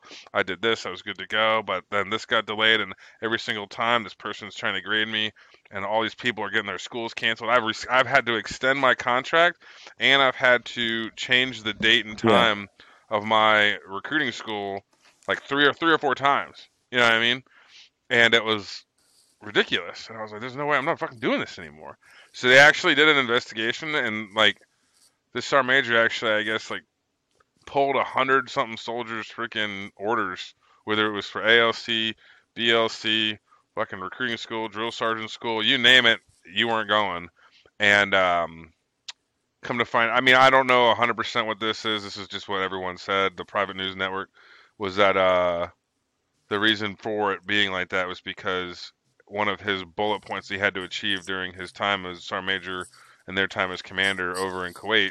That's big times for OER bullets and NCOER bullets.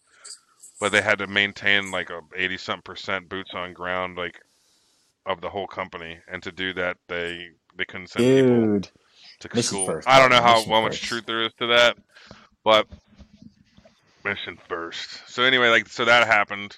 And I ended up winning. IG told him to fuck off and told me that I have orders to go to school, and they're from an officer from TRADOC, so that's how we spun that. And so instead of going back to Kuwait, I ended up going to Knox and actually knocking it out, recruiting school. And then I went to Pennsylvania. Pennsylvania was in Selinsgrove, and I recruited out of the 1st Brigade. And I was there for 3 years. I have a lot of trophies from when I was there because I did really good.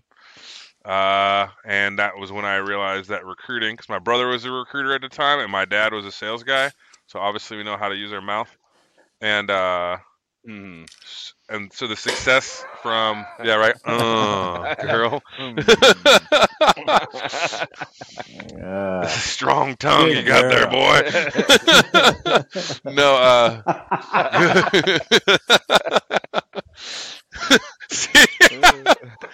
so this is what I'm talking about. It just flips just like that. No, I love it. Bad use of words. No, fuck. What was I gonna Trophies, say? Pennsylvania. I don't know, but Oh, it use was that strong tongue. so I was good at recruiting and I loved it. So I decided I was like, hey, you know what? I'm going to use this to transition out. Or I started getting that idea. Like I looked at my brother. My brother was doing really good for himself. He was in healthcare recruiting. So he's like all the traveling nurses and shit like that. Like he was finding those people, hooking them up with jobs. Like I said before, my dad was a sales guy for GE, sold aircraft engines, traveled the world. So he did that, but he also was like doing consulting for a company called LHH or Lee Hecht Harrison, which is like resume building and stuff like that.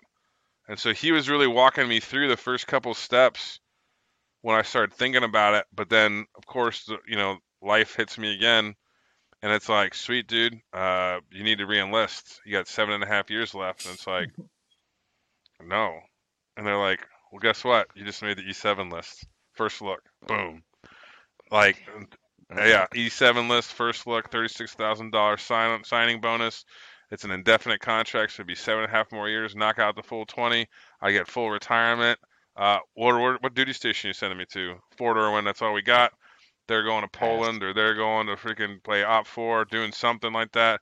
You'll have your own platoon, which I like. Being a platoon sergeant would have been like super cool, but it's like if you're gonna send me to Irwin, I'm gonna do it in training the whole time. Like I'd rather take my troops to Poland or take my tankers. I don't give a fuck. Send me to Africa. I'll do a rotation through Korea. I don't care. But I would have enjoyed that kind of stuff. And so it took a long time, a lot of arguments, a lot of like debating to discuss what to do. They even offered me, the sergeant major was like trying to get me to switch over to 79 Romeo permanently, and then he was going to make me a station commander and like all kinds of stuff. And it was going to be cool, but I kept asking myself, I said, dude, you could either be 40 years old, because I would have been 40 when I retired. Like you could either be 40 years old, retired as a soldier, and the only thing you got is 15 years or whatever else of tanking experience, a couple years of recruiting. Maybe it's half and half, 10 and 10. Like you don't know. And you can get out at 40 with that under your belt, or you can get out now, use the same energy that you used to bust your ass in the Army and get nothing for it, no commission, no nothing. Use that same level of energy, apply it to the civilian world. It's gonna be easier because you're not trying to convince an 18-year-old to stop his life. Don't go to college. Come over here and join the fucking infantry. Like, right? It's not that hard. Like, hey, dude, what do you make now? I make $20 an hour. I'll pay you 22. All right, thanks. You start on Monday. Like that's what we do now, or not. I do it a lot more thorough process than that because my retention percentage needs to be there. But, yeah, no, it's just I was like, this feels like it's gonna be like a cheat code. Like my motivation and morale and the energy that I bring to the table, I feel like it's a cheat code for the civilian world. So I was like, fuck it, I'm getting out, and I'm gonna go make this happen. And better place to do it than back home in my hometown of Cincinnati. So that transition happened. I got out and chose to get out because those 3 years of recruiting was the first time I had like 3 years of steady time at home, and it was the first time I ever got to sit down and actually hung out with my kids. Yeah. And it was nice. It was really nice. So that was a huge factor in it. It was the first time that like recruiting woke me and Jen up a lot too, because like I remember we were sitting there one day and fucking something happened, and it wasn't like a big argument or anything like that, but I just remember her like, aren't you supposed to deploy soon? And I just was like, damn, girl. Like basically like, dude, we're just not used to being with each other consistently. It's like, hey, for 2 weeks, gone for a month. Hey, for 4 months, see you in a year. Like that's how it was. Yeah, and it Nikki was said something crazy.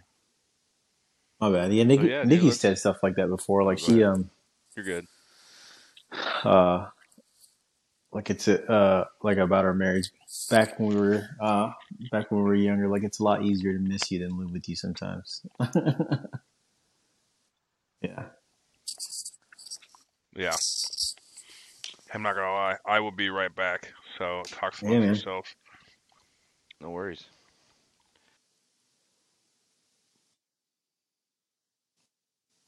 So yeah, it sucks we couldn't go live, but I mean, we still got, I think, a pretty solid base going here for Friday night turret talks. I don't really know how this is going to incorporate into what we got going because I mean, Oh we do yeah, have an episode recorded, and it's like I was hoping this was going to go live, and then we could drop the episode tomorrow. But this is looking like this is going to be the episode for tomorrow because it's better, and we didn't get all of yeah. That Dawson's sucks. Yeah. audio for some reason. We'll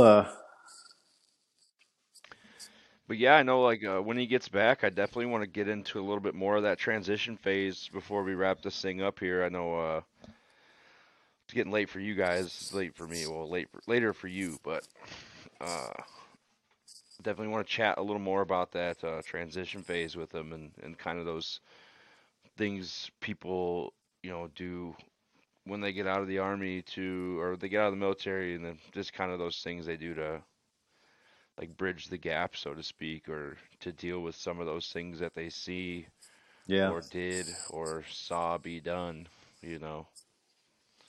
Because I know for me, it's like it was a lot of like a huge mix of alcohol and partying for a while, and I thought that was like, yeah, this is great. I'm not thinking about shit. I'm just going out and I'm partying, and and then I did that for a while, dude, and then all of a sudden it was like, man, like alcohol is really fueling this like depression fire that was Yeah. brewing up this whole time I was out partying, and all of a sudden you're like, dude, I gotta make a choice, man. Like I gotta get out of this funk. Like like I don't know if you guys felt it, but it's like I was this, and now like Yeah. what am I now? Basically, what do I do now?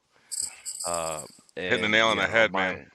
yeah, and it was for me it was drinking. That was what I was telling them, and for a long time it was a lot of drinking until ultimately alcohol is a depressant, and I looked at the depression as a fire, dude, and alcohol obviously that shit's flammable, so you keep it away. I myself, I got kicked out for smoking, and I'll still to this day I'll tell you, I mean I got my medical card here in North Dakota, so I'll smoke all day every day. And if the job doesn't fit it, I won't go to it, But that's Yeah. just, I'm thankful to be in that position. But I mean, like, dude, I barely touch alcohol anymore, and that was, I think, a real turning point for me because I was starting to get outside. I really started to get into disc golf, frisbee golf, Oh, disc that's shit. golf, and I mean, that really just kind of got me getting some fresh air in my body, and that was like where I first started kind of thinking about like health and like, man, I felt good after walking around in the mountains, and playing Yeah. disc golf. And now all of a sudden I'm like, maybe I'll go to the gym, and now ultimately, I mean, I'm not as good as I should be, but I mean, definitely fitness plays a huge factor into mental health. They say like a 45-minute exercise is what basically stores up your like like if you have an energy bar like a video game, right? And your mental health energy bar is like yellow Oh or yeah. red, you go do a 45-minute exercise and it bloop, bloop, bloop, bloop, bloop, and then you're good to go for a day, and that kind of you got to refill that meter. That's kind of how I've been looking at it anyway. So if I go 2-3 days without working out, like, dude, I got to do something. And it's harder, That's how I easier feel said than right done now. up here. But yeah, man, let's I definitely want to talk with you a little bit about like kind of like that transition, like things you Yeah. found kind of that have and haven't worked for you since you got out. So the thing that and I know that we mentioned this earlier, and I want to say it the same way I did before.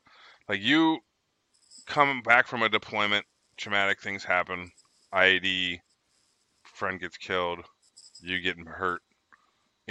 Those are all obstacles that you have to overcome to Yeah. get over those certain situations and those events, specific things. But what people don't realize is that when you're in the Army, and the longer you're in, the more this applies. But it's like being in a relationship with like a girlfriend from high school, because like it's all you've known since you were like 18, and then all of a sudden now you're like in your late 30s and 40s, and you don't know what to fucking do because now Right. she's gone, Yeah. and that's all you ever knew. You know what I Right, and she mean? took all your pressure with her. She all took the, all you that know, shit, all the dude. stability, all the She took 50. structure, all She the. took 50. She took 50% of that retirement. She took all that. She took your favorite pair. She took your favorite hoodie. She did Oh everything, yeah, dude. that hoodie's gone. Your favorite Carhartt jacket, Right, right. You're gonna your get a. You're re-enlistment gonna. knife. Yeah, done, son. That car that you went to Thrifty Car Lot in Fort Bliss and got 70% interest rate. She took that shit too. Or that one right off of Fort Hood. What was it Hey, that's where I called? got my truck from, dude. McLeod Auto Sales. I got 2 trucks there. Well, I got one, and my truck got repoed after I got out of the army because I just stopped paying. I'm like, well, I was cleaning swimming pools after I got out of the army and There just you go. smoking mass amounts of weed and drinking. But that's But me. yeah, We're talking about you. no, no. But like getting out and when you separate, I heard you touched on a little bit when I bounced back, but it's like your sense of purpose all of a sudden goes away, and your sense of structure and the safety net and real world fear of failure Yeah. starts to settle in real fucking quick. And it is a huge kick to the fucking gut. And It's like I think suffocating. like my experience with it is a little bit, it's almost like it was like forced down my throat because I feel like I did everything correct. So to touch on this stuff so people know, veterans know, number one, I know it sounds stupid and I know it's dumb. Do the Soldier for Life class. Do the Soldier for Life class. Do anything and everything class wise, whether it's resume building, whether it's the Department of Labor speech, the interviewing and practicing how to interview. Do all of that stuff because when you get into the civilian world, they don't give a fuck. If you misspell your name, if you have bad grammar on your resume, if it's not structured properly and it looks like just a template and it's like half a page, I'm telling you this as a recruiter now, but all the VA benefit stuff, medical shit, don't be a tough guy and start talking about, oh, my back hurts because, well, it's just part of life. It's just what it is. No, dude, your back hurts Yeah, because you it's fucking not. walked around the motherfucking. I don't give a shit if it was extra duty. You were walking around in an IBA forever, and that's what that shit happened. You know what I mean? Or you got up wrong, or you, whatever the case may be. But you're not going to figure that out until you're 37, 38, 39, 40, 41, 42 years old, and you're just sitting there like you're sitting in the chair, and all of a sudden it's like your back just Yeah. fucking pops, Or or it takes you 10 minutes to get out of bed every morning because you got to do like circular range Oh, of yeah. motions just to kind of like get everything working again. right, you whether know? it's your back or your knees, like 36, man. I got a yeah, whole like routine. I have to go down. I'm 36 years old. I turned 37 in September, and I have to walk down the stairs sideways because if I do it facing forward, like right underneath all my knees is just fucking. It's like someone's taking an ice pick and just. And all I can think about is like when I was a dumbass private at 19 years old, jumping off the tank, truck. and jumping off the tank, and fucking platoon You hear sergeant's the like, drill sergeant behind you. Yeah. yeah. Well, I remember my platoon sergeant Reese down in the motor pool in Korea. He was just You're like, gonna regret that shit. He's like, you don't stop that. You can get old, and them knees gonna get old with you. And I'm like, okay, thanks, Yeah, man. whatever. And then fast forward 10 years, I'm like, fucking Sergeant Reese, god damn it. Like, Motherfucker's right. He's 100% right. But yeah, no, it was just wild. So just moral of the story is take advantage of every class and everything they do because it'll help you so much. And utilize the tools that the internet gives us. Build you a LinkedIn profile. If you don't know how to, find out how to. Google that shit. Go find somebody who's got one. There's a bajillion groups on there, veteran groups, broken down by location. You just search it, you know what I'm saying? And they'll be able to, hey, this is my resume. Will you guys proofread it? Hey, do you guys have any tips for how I should build my profile for LinkedIn? I use LinkedIn Recruiter every single day, and I hire veterans like crazy. I love hiring vets, especially for my technician positions. I actually was talking to a tanker the other day. He's getting out, and he applied to a fire alarm technician position, and I'm just like, That's cool, cool, dude. dude. I got you. We'll make this happen. Like Got his the thing whole in Fargo. resume is just 19 kilo. And anything in I Fargo, read it North and I was like, Dakota? I'm calling this motherfucker right here. he's like, I'm just getting ahead of the game. I'm in Georgia right now. And I was like, I am happy to hear that, dude. When do you get out? May. I'm calling you May 1st. You're coming here. We're going to do a ride along face-to-face interview. But the fact that he was getting ahead of the game for resumes, it made me remember when I was applying for jobs and I was a recruiter, and I applied for I think because we were trying to figure out where we were going, and I was thinking about Louisville, and I got a job, or I got a phone screen from a recruiter, and she was at Cintas, I think, but it was going to be like for a CSR, which is the guys who drive the Cintas trucks and replace the rugs, and sometimes they have a fire protection division. They do like extinguishers and whatnot. But yeah, no, I was going to do that, but I was like, no, I don't get out for like 4 more months. They're like, all right, bye. So Right, like it was crazy though, like because you have to start feeling it out, and I highly encourage people like go interview, go take. I took a 4-day weekend and interviewed at a job with an old high school buddy of mine uh, in Columbus, and then when I was making that, because I had that interview, and then I had an interview at another place in two places in Columbus, and a phone call one, like a FaceTime one with a place in Louisville.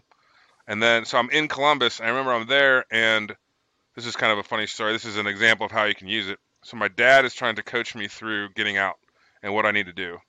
And so he gives me this book. He mails me this book called First 90 Days. And it's basically you making your first 90-day plan of when you're starting a new job. What am I going to accomplish in my first 90 days working for your company? So I took the book, took a picture of it, put it on LinkedIn, right? Did some little BS paragraph speech about my journey moving forward and getting transitioning out and da da da da da. And no BS. I tagged my dad in it. A woman that he worked with 12 years ago at GE saw the post, calls my dad, says, "Is your son getting out?" And he's like, "Yeah, why?"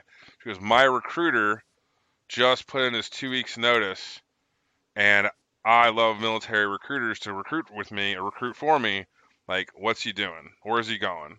And so when I was in Columbus, I made a last minute interview in Cincinnati with a great company, manufacturing company down here, and I came in, interviewed, and it was like, sweet man, Dang. this is your annual salary, these are your benefits, this is everything. You're going to be the skilled trade recruiter for this company, and yeah, you're going to be responsible for all 8 divisions. And I was like, yes. So I got out, I put my terminal or my Yeah. whatever that extra, what is it called? Your terminal leave?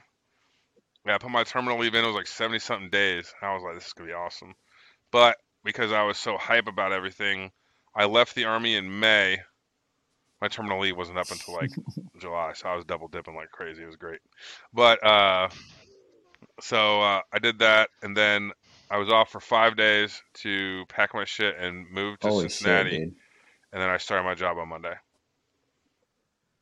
Yeah, so I was technically unemployed for like 5 days in between, but I was still getting paid. I guess I don't. I guess that's not unemployed, but yeah. So I lived on my buddy Sean's couch for like 2.5 months that summer. But while my wife was finishing up with basic housing and all that stuff in Pennsylvania, and we were house hunting and all kinds of stuff. But what was crazy was that in my first like 45 days at this company, manufacturing company, there was a senior recruiter, and she was my boss, and she was let go within Oh shit. my first 45 days of starting there. And I remember watching somebody get fired for the first time and was like, oh, book. It wasn't no, you gotta go see SAR manager, you gotta go see first SAR, we gotta do all this, we gotta go call freaking JAG, and we gotta do this, we gotta do all this paperwork. It wasn't any Yeah, of no, that just stuff. It go. was Dude. like, there's a fucking door. Bye. Yeah. $0 given. Yeah. It's That like a actually no touches fault. on something I mentioned the other day, dude. Is yeah, you will be replaced in the civilian world tomorrow if you die Like, today. it was the Not you most, specifically, but you know what I right. mean. Yeah, no, 100%. And it was the most unsettling feeling I've ever had in my whole life, because I remember watching it and going, okay, well, the reason being is because I remember looking at the HR director at the time, her boss, who let her go, and I said, Tom, like, so what are we gonna do? Like, we gonna go find somebody else? He's like, you're it, bud.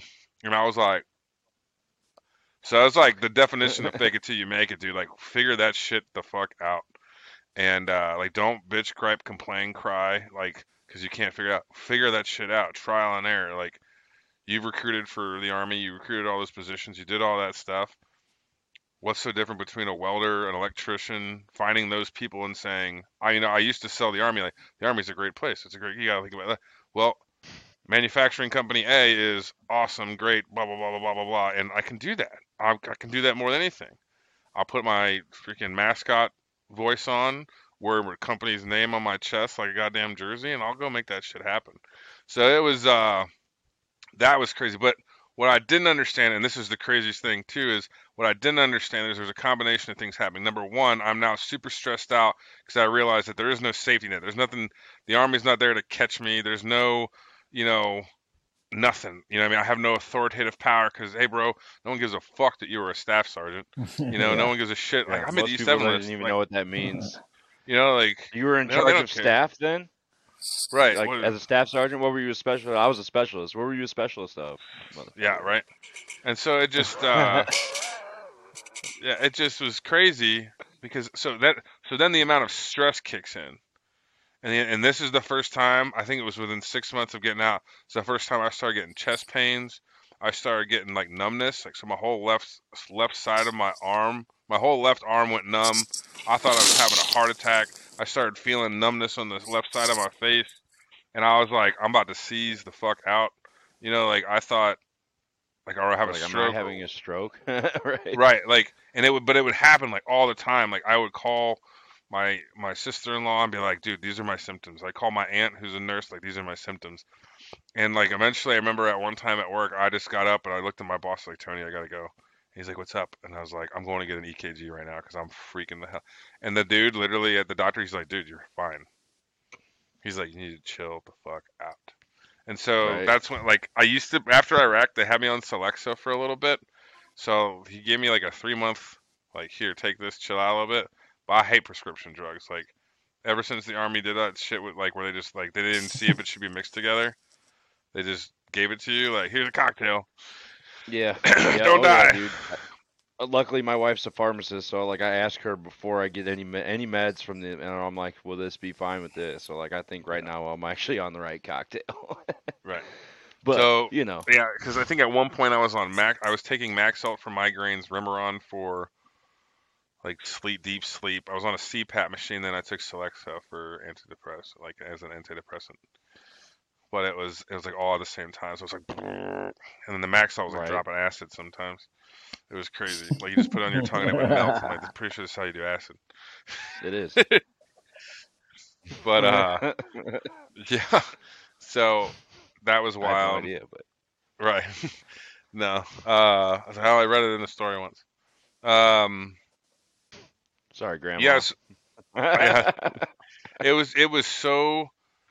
So the stress level was so high because I'm a single income household. You know, my wife's a stay-at-home mom. We're blessed to have the ability to have her be a stay-at-home mom. She babysits like on the side too, but like she's there for my kids. My kids have full-blown attention. Like they have her attention, so they can be taken care of with homework and studying and all this other stuff. So it's nice that we have the ability to do that. So, but to continue to live that life, I'm sitting here looking at it going like I got both those kids, both my sons, my wife, fucking dog, the house, mortgage, cars, like all of that's on your shoulders. And it's not like a man versus woman thing. It's more or less like this is the role that I Yeah. decided to take as the part of this relationship. And so it just becomes a lot. And then when you start to uncover and realize it's not gonna be as easy as you thought, like you're just like fuck, fuck, fuck, fuck, fuck. And that's when other factors from the Army start to kick in. So now you have anxiety, you have PTSD, you've got anger management skills. Slight bit of alcoholism starts to creep in there too, because now I have to decompress at the end of the day, and I don't know how to fucking do that except for a couple ways that the Army taught me. Go lift a bunch of weights, fucking throw back fucking a case of beer, you know, or go fucking take it to the range. You know what I mean? Those are the three ways that I was taught how to decompress, right? So then to make matters worse, the house that we ended up buying came with a hot tub. Fantastic. But now you have Justin Barton who speaks from the moment he gets to work and doesn't stop talking to the moment he gets back off of work. And then now he's just completely like burnt out. Wants to go home. You got a 9-year-old and a 6-year-old, or you know even younger at the time, 3 and a 6-year-old, and they're just like, and it's like, not that you don't love them, it's just the fact that shut the fuck up.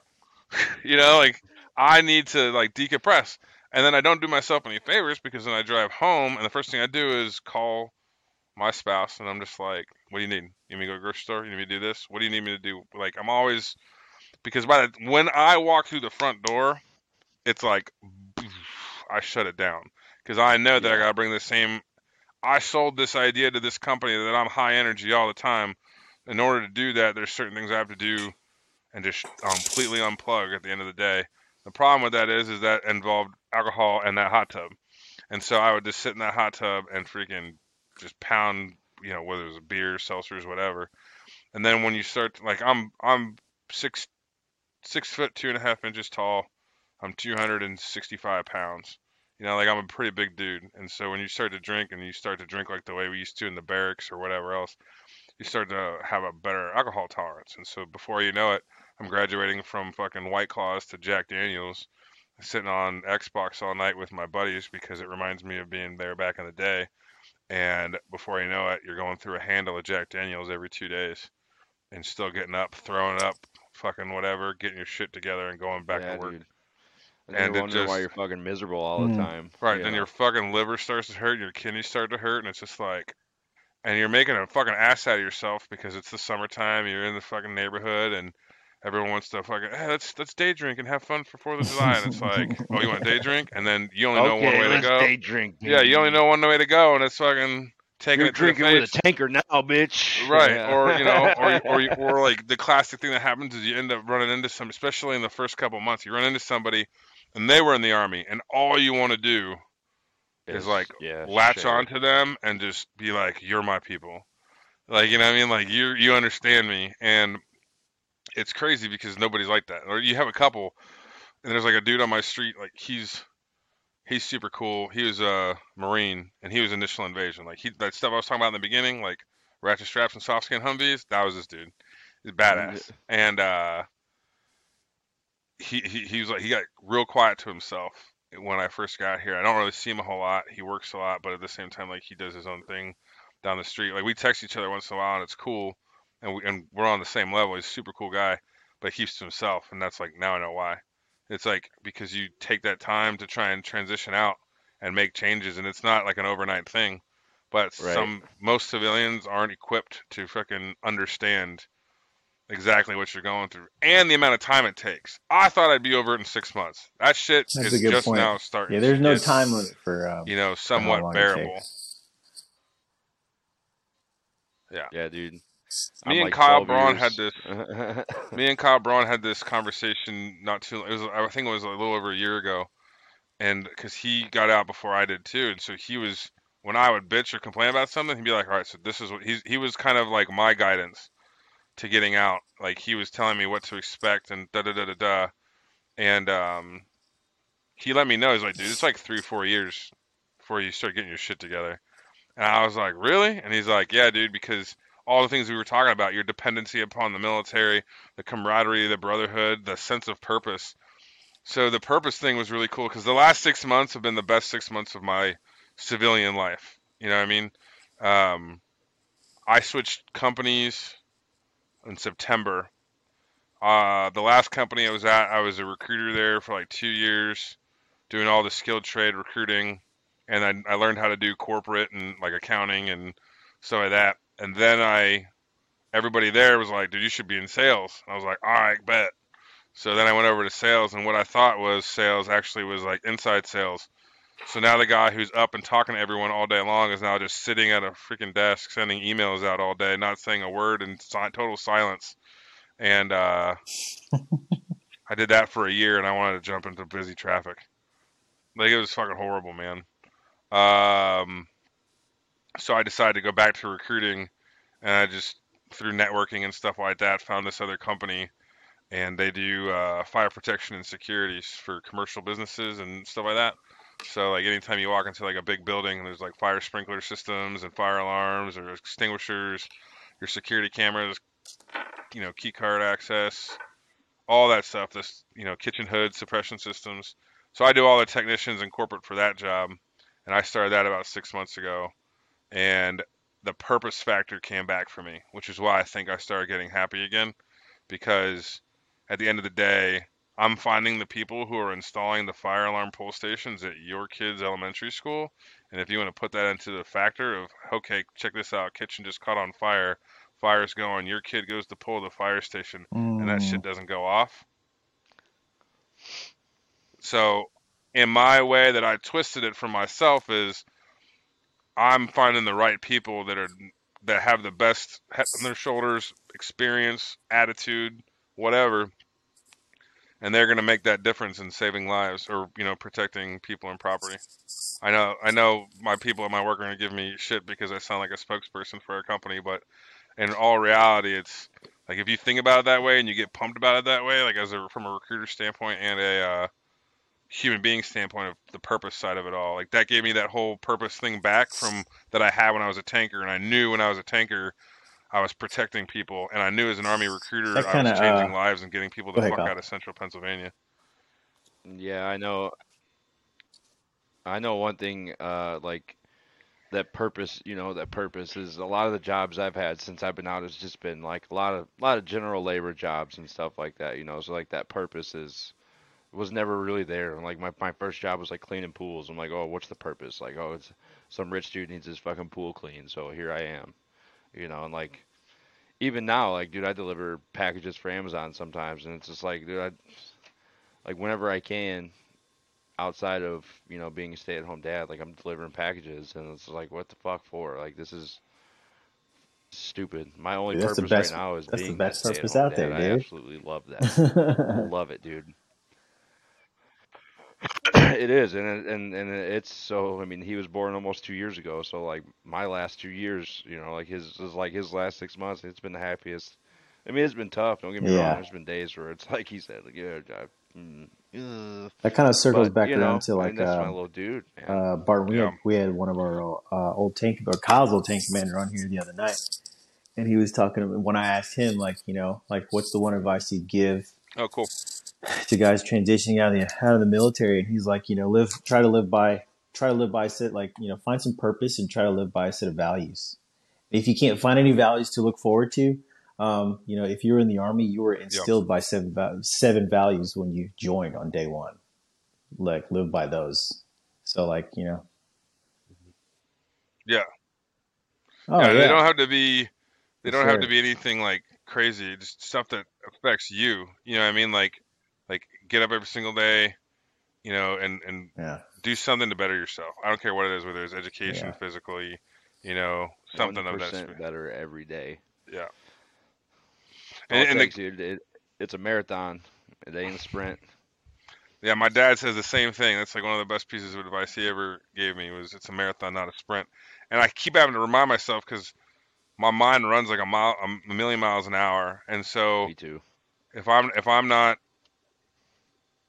in that kind of like mode, I'm always trying to figure out like what am I doing wrong right now? Like I need to be doing something to be progressing. And it's like, thankfully I have like coworkers and family members that are just like, woosah, like bring it back down. Like let's rile it in. And so yeah, but I would say that one of the other big things transitioning out is trying to adapt and become one of the people. Because you come out and the military is very big about like Yeah. calling stuff like your civilian clothes and civilian life and da da da da da. And so when you get out, and maybe this is just me, but I'm gonna say it anyway. But when you get out, you feel better than everybody else. There is this egotistical fucking thing about it, and I don't know Dude, why. It's this. It's we just talked about that Fucking exact green thing. weenie I said all the exact day. thing yesterday, dude. Yeah. It's wild because you get out and you think like you didn't do that shit. You weren't up till fucking 4 a.m. You were fucking 72 hours, no sleep. And it's like, no one gives a fuck, dude. right. They Like, don't care what you did, and at the same Yeah. time, like they had their own struggles during that time too. right. Outside of the Everyone's army. got a battle that you don't know shit Uh, about. You hear that all the time, but it's wild because, like, some people care. I think some people genuinely care, but most of Yeah. the people that genuinely care are usually like military buffs, and I just like hearing about that shit. But like, it's I'll give you an example though, like of how don't judge. What I'm trying to say is don't judge every civilian person like you do when you first get out, because you start to change yourself back into that civilian lifestyle. You always have your military time, but it's not going to define you. Thank you. And I highly recommend that you don't let it define you. You know what I mean? Like don't, because if you let it define you, dude, I'm not gonna lie, you're like the That's a Uncle bro vet. Rico of basic vets. Because That's at what a that bro time, vet is. Don't let the military define who huh? you are, because that's not who you are. Right? Yeah. No, you're gonna be Uncle Rico talking about put me in, coach, like high school, peaked in high school kind of level stuff. Like I peaked when I was a staff Back sergeant. in the Like, day. bro, you got 40, 50 more years of your life left. Let's go. And that's a hard pill to swallow, because like It is. my friend Sarah from work, she always used to make fun of me all the time because I would get out of the I got out and we would talk about stories, and literally I sounded like that girl from American Pie, like this one time at band camp. Got So band like camp. Yeah. so every single time they were like, I had a story where I had to relate to it. It was like this one And time you're like, in the army, I fucking did don't care. Shut the this. fuck up. You're like, all right, my bad. I'm sorry. Right. I'll It's go like, sit in the corner. so she And then used to that's do when this you joke. honestly, dude, some people have not to interrupt, but like that's like a feeling that you legitimately get in the world after the army is like, oh, now I don't fit in at all anymore. Yeah, and no And one like gives. you're You're saying, not you a gotta staff find that sergeant. way to fit in, dude. Yeah, you no longer It's have crazy. leadership authority. No one understands what the fuck you're talking about. Like if I said goddamn Bandalore, if I said smoothbore cannon, if I said a turret talk, like what's a turret? Like I'll never forget. Like I was a tanker. Like oh, like fuel. That's what leads. Like to be a little Yeah. comical here. Like that's Oh, what dude. leads to being a bro vet, because no one understands you. You want everyone to know what you did, so you're like, how do I let people Yeah. know what I did? Okay, this is what I'm gonna do. I'm gonna go on Amazon and I'm gonna buy my fucking ERB and slap it on the back of my windshield. Bro, I got fucking cross sabers and a Pershing tank And then I'm gonna on go. a tramp stamp on the back I'm of my gonna RAV4 go right to Grunt motherfucking Style. now. I'm gonna buy every shirt they have, so Toyota. people, when they see me, they're like, "Oh, were you in the military?" Just so I can be like, "Yes, yes, I was." Yeah, that's why I grew the beard. That's why I grew the Oh, beard I'm not- and got dude, the I new was- hair. Yeah, I got like I got like 8 or 9 grunt style shirts upstairs right now. But the beard is the thing too, apparently, because I know when I first got out and I was like, I'm going to school, and I had like Yeah. my ball cap and a beard is apparently like a huge bro vet thing, because like Yeah. yo, like Oh shit. couldn't have a beard, and then like I'm always got my hat on because you always had a head cover on. Hey, And for me, I'm just like, dude, my shit's I thinning got a out, so quick question I'm wearing for a hat. both of you. Makes me look a year younger. So, can you are you Answer's guys no, physically I will able not to show you walk and text on your on phone? camera. No, Yeah, I I gotta can't- stop, dude. I gotta That's one stop thing I because haven't I'm like, so adapted Sergeant to, Major's gonna which yell is at the me. dumbest thing in the world. I'll be like, like, oh, damn I it. overcame that pretty Oh, quickly because my that job makes sense. is a lot of me being on my phone is my like organ. So like I'm walking and talking on the phone. I'm walking and texting. But you know the one thing I still can't do? Walk on the fucking grass, bitch. I was just about to say, it's gonna be grass. I know it is. Anytime I see a walkway, I'm like, oh, I gotta walk on it. Yeah. There's My a wife's like, walkway through the grass. Where are you for a going? Like, reason. I gotta go around. So the back of our the backyard of Someone's gonna yell. our company headquarters is like a big grass hill, and on top of the hill is the parking lot where all the service vans are. And my coworker Allie the other day, she's like, "Hey, we gotta go up and check out this van," and blah blah blah. And I was like, "Okay." She's like, "We just walk up the grass," and I was like, "What?"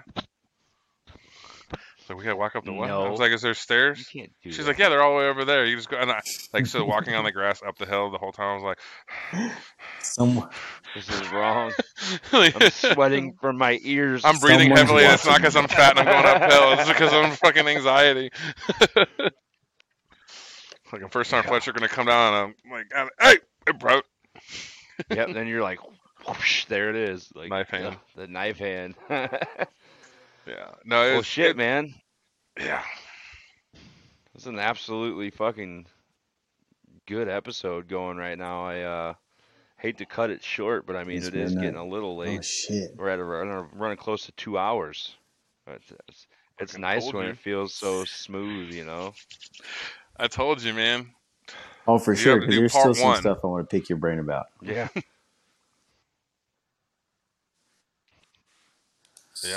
Yeah. Let's do one more Pick it. question Pick it. Yeah. or two more questions. I'm wide awake. So you mentioned the It's up to transition you I'll guys. go part, ahead and and Whatever the your edit it. suggestions bandwidth for is. taking all the classes.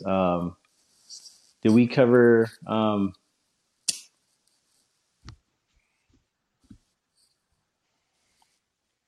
I was kind of talking about the drinking part, and then I didn't really say how I fixed it or how I'm learning how to adjust.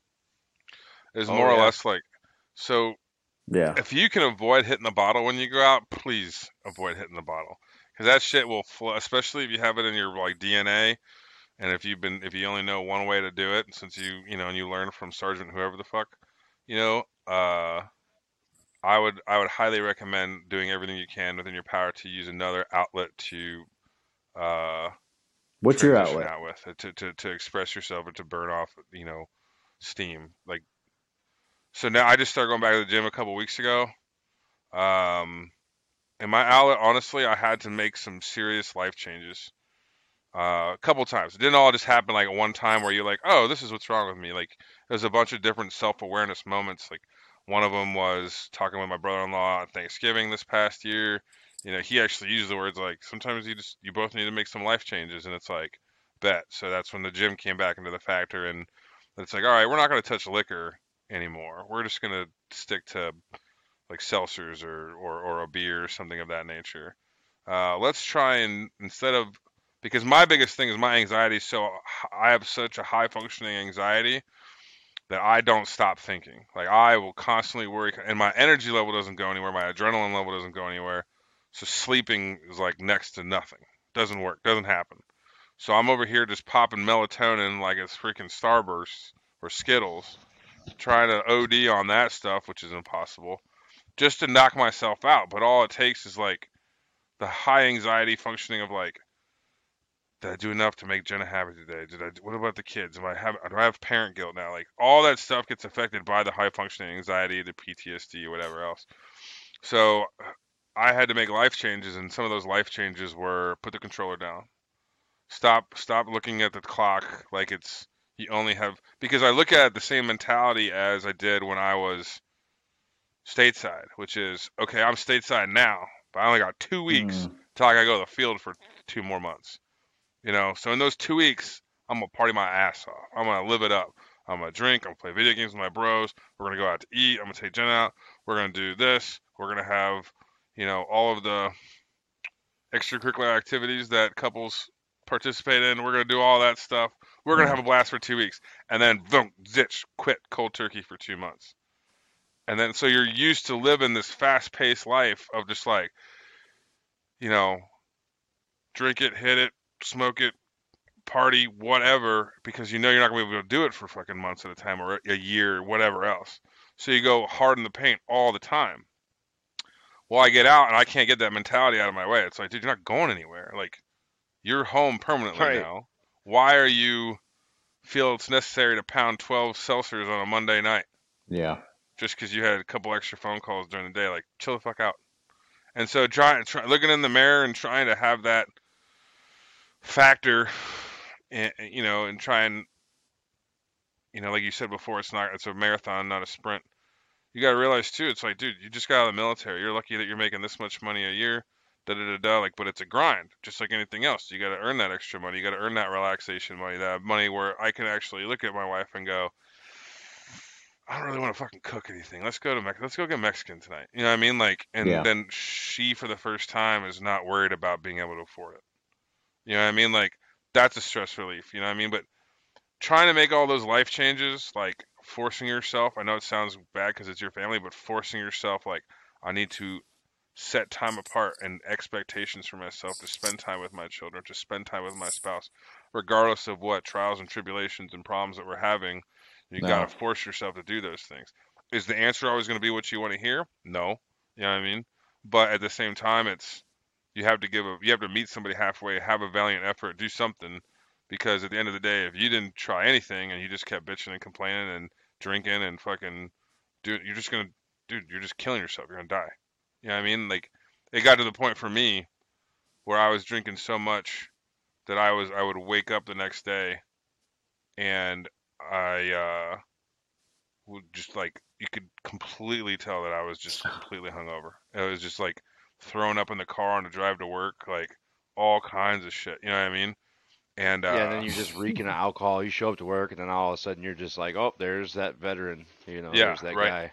So I like Yeah. no one ever said anything. Like, for some reason I usually bounce back pretty quickly. It's not an excuse to keep doing it, but Right. it's one of those things where um it becomes extremely unhealthy, and your lungs hurt, your fucking stomach hurts, your digestive system's all ass backwards, like, and before you know it, like, because it's this constant routine and cycle.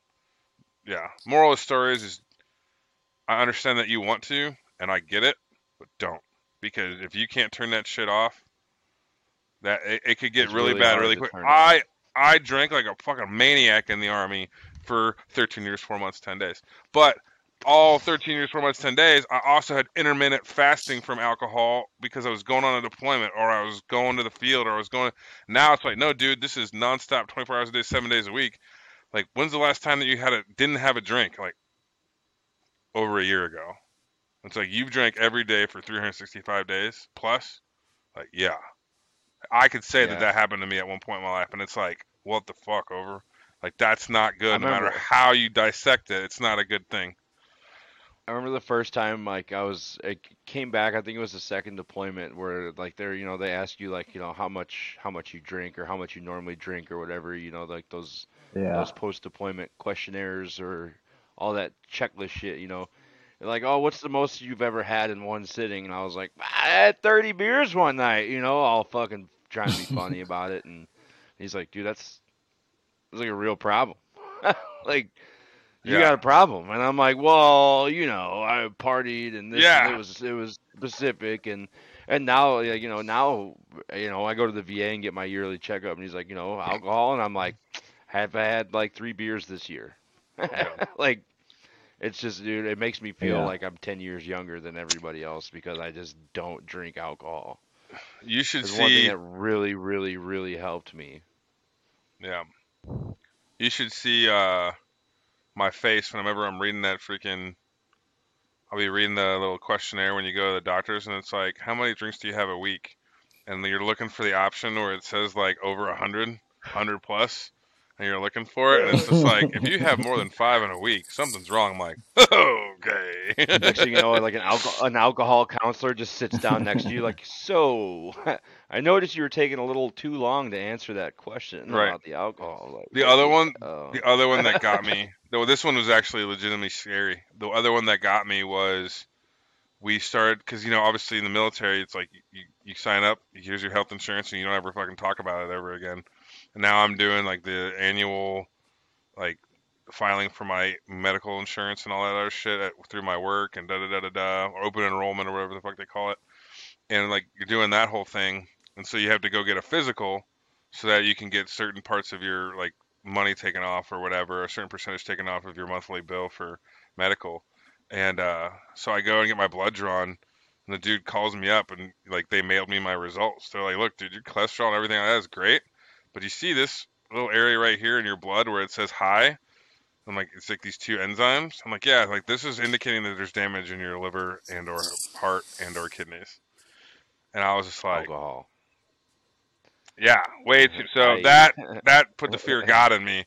I was like, I don't want this fucking, like, I had just had like, around the time that I figured that out or found that out was around the same time that Kyle's father, my buddy Kyle, his father was passing away, and there was like liver failure and all this other stuff. And Kyle would share stories about what he was doing, dealing with growing up, and it, again, another example of fear of God put it in me. But then when you like all those moments, and this is when you realize that you have a fucking serious problem and you need to talk to somebody, is when you have all of those moments Oh yeah. run together and you still fucking go for that beer. yeah. Yeah, that's when you have that moment and you're just like, and you put it down. Yeah. Yeah. That's There's- that's true fucking victory right there. Like that, putting it down after Yeah. like well, And like getting a snag fuck, on it. Like normally, maybe I should. like normally I would. It's fucking 12:18 in the morning. Normally I would fucking be pounding like a 12-pack right now. Like I could easily, no Normally problem. I'd be asleep. Right. Now I'm a night owl, and I didn't take any melatonin.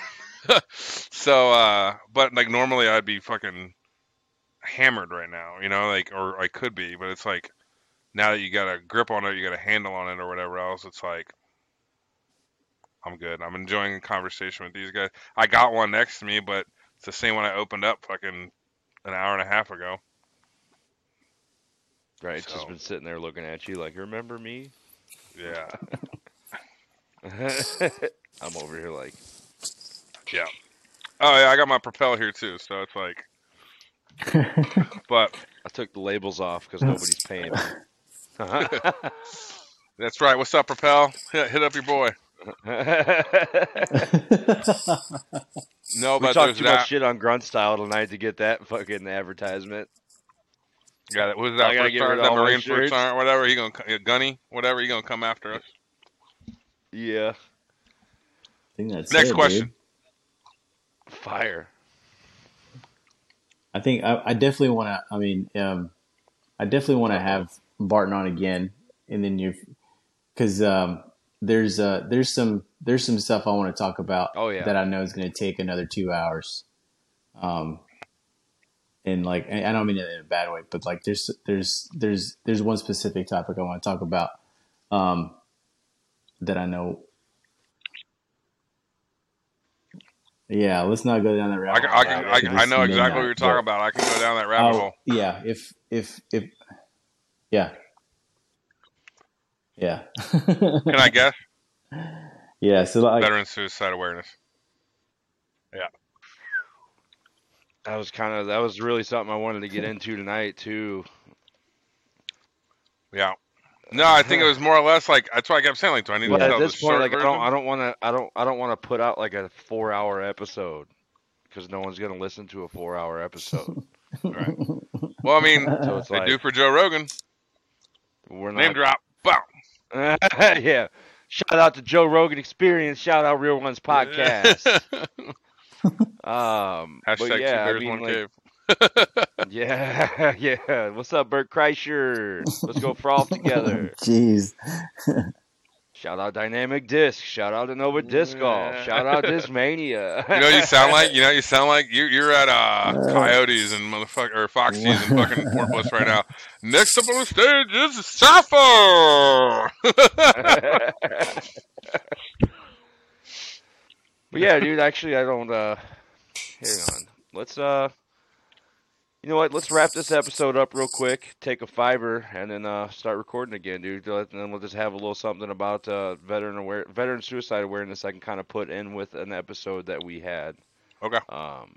So this is kind of going to be its own live uncut version of Turret Talks, and then we're going to bring you back right away and then start recording just on Edit. Veteran Chat Project. So it'll just give you some more shit to kind of edit together. Yeah.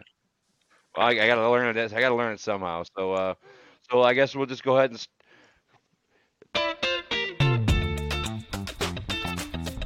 get the jiggy with it. And appreciate you coming by, man. And I'll try to get this thing online tonight.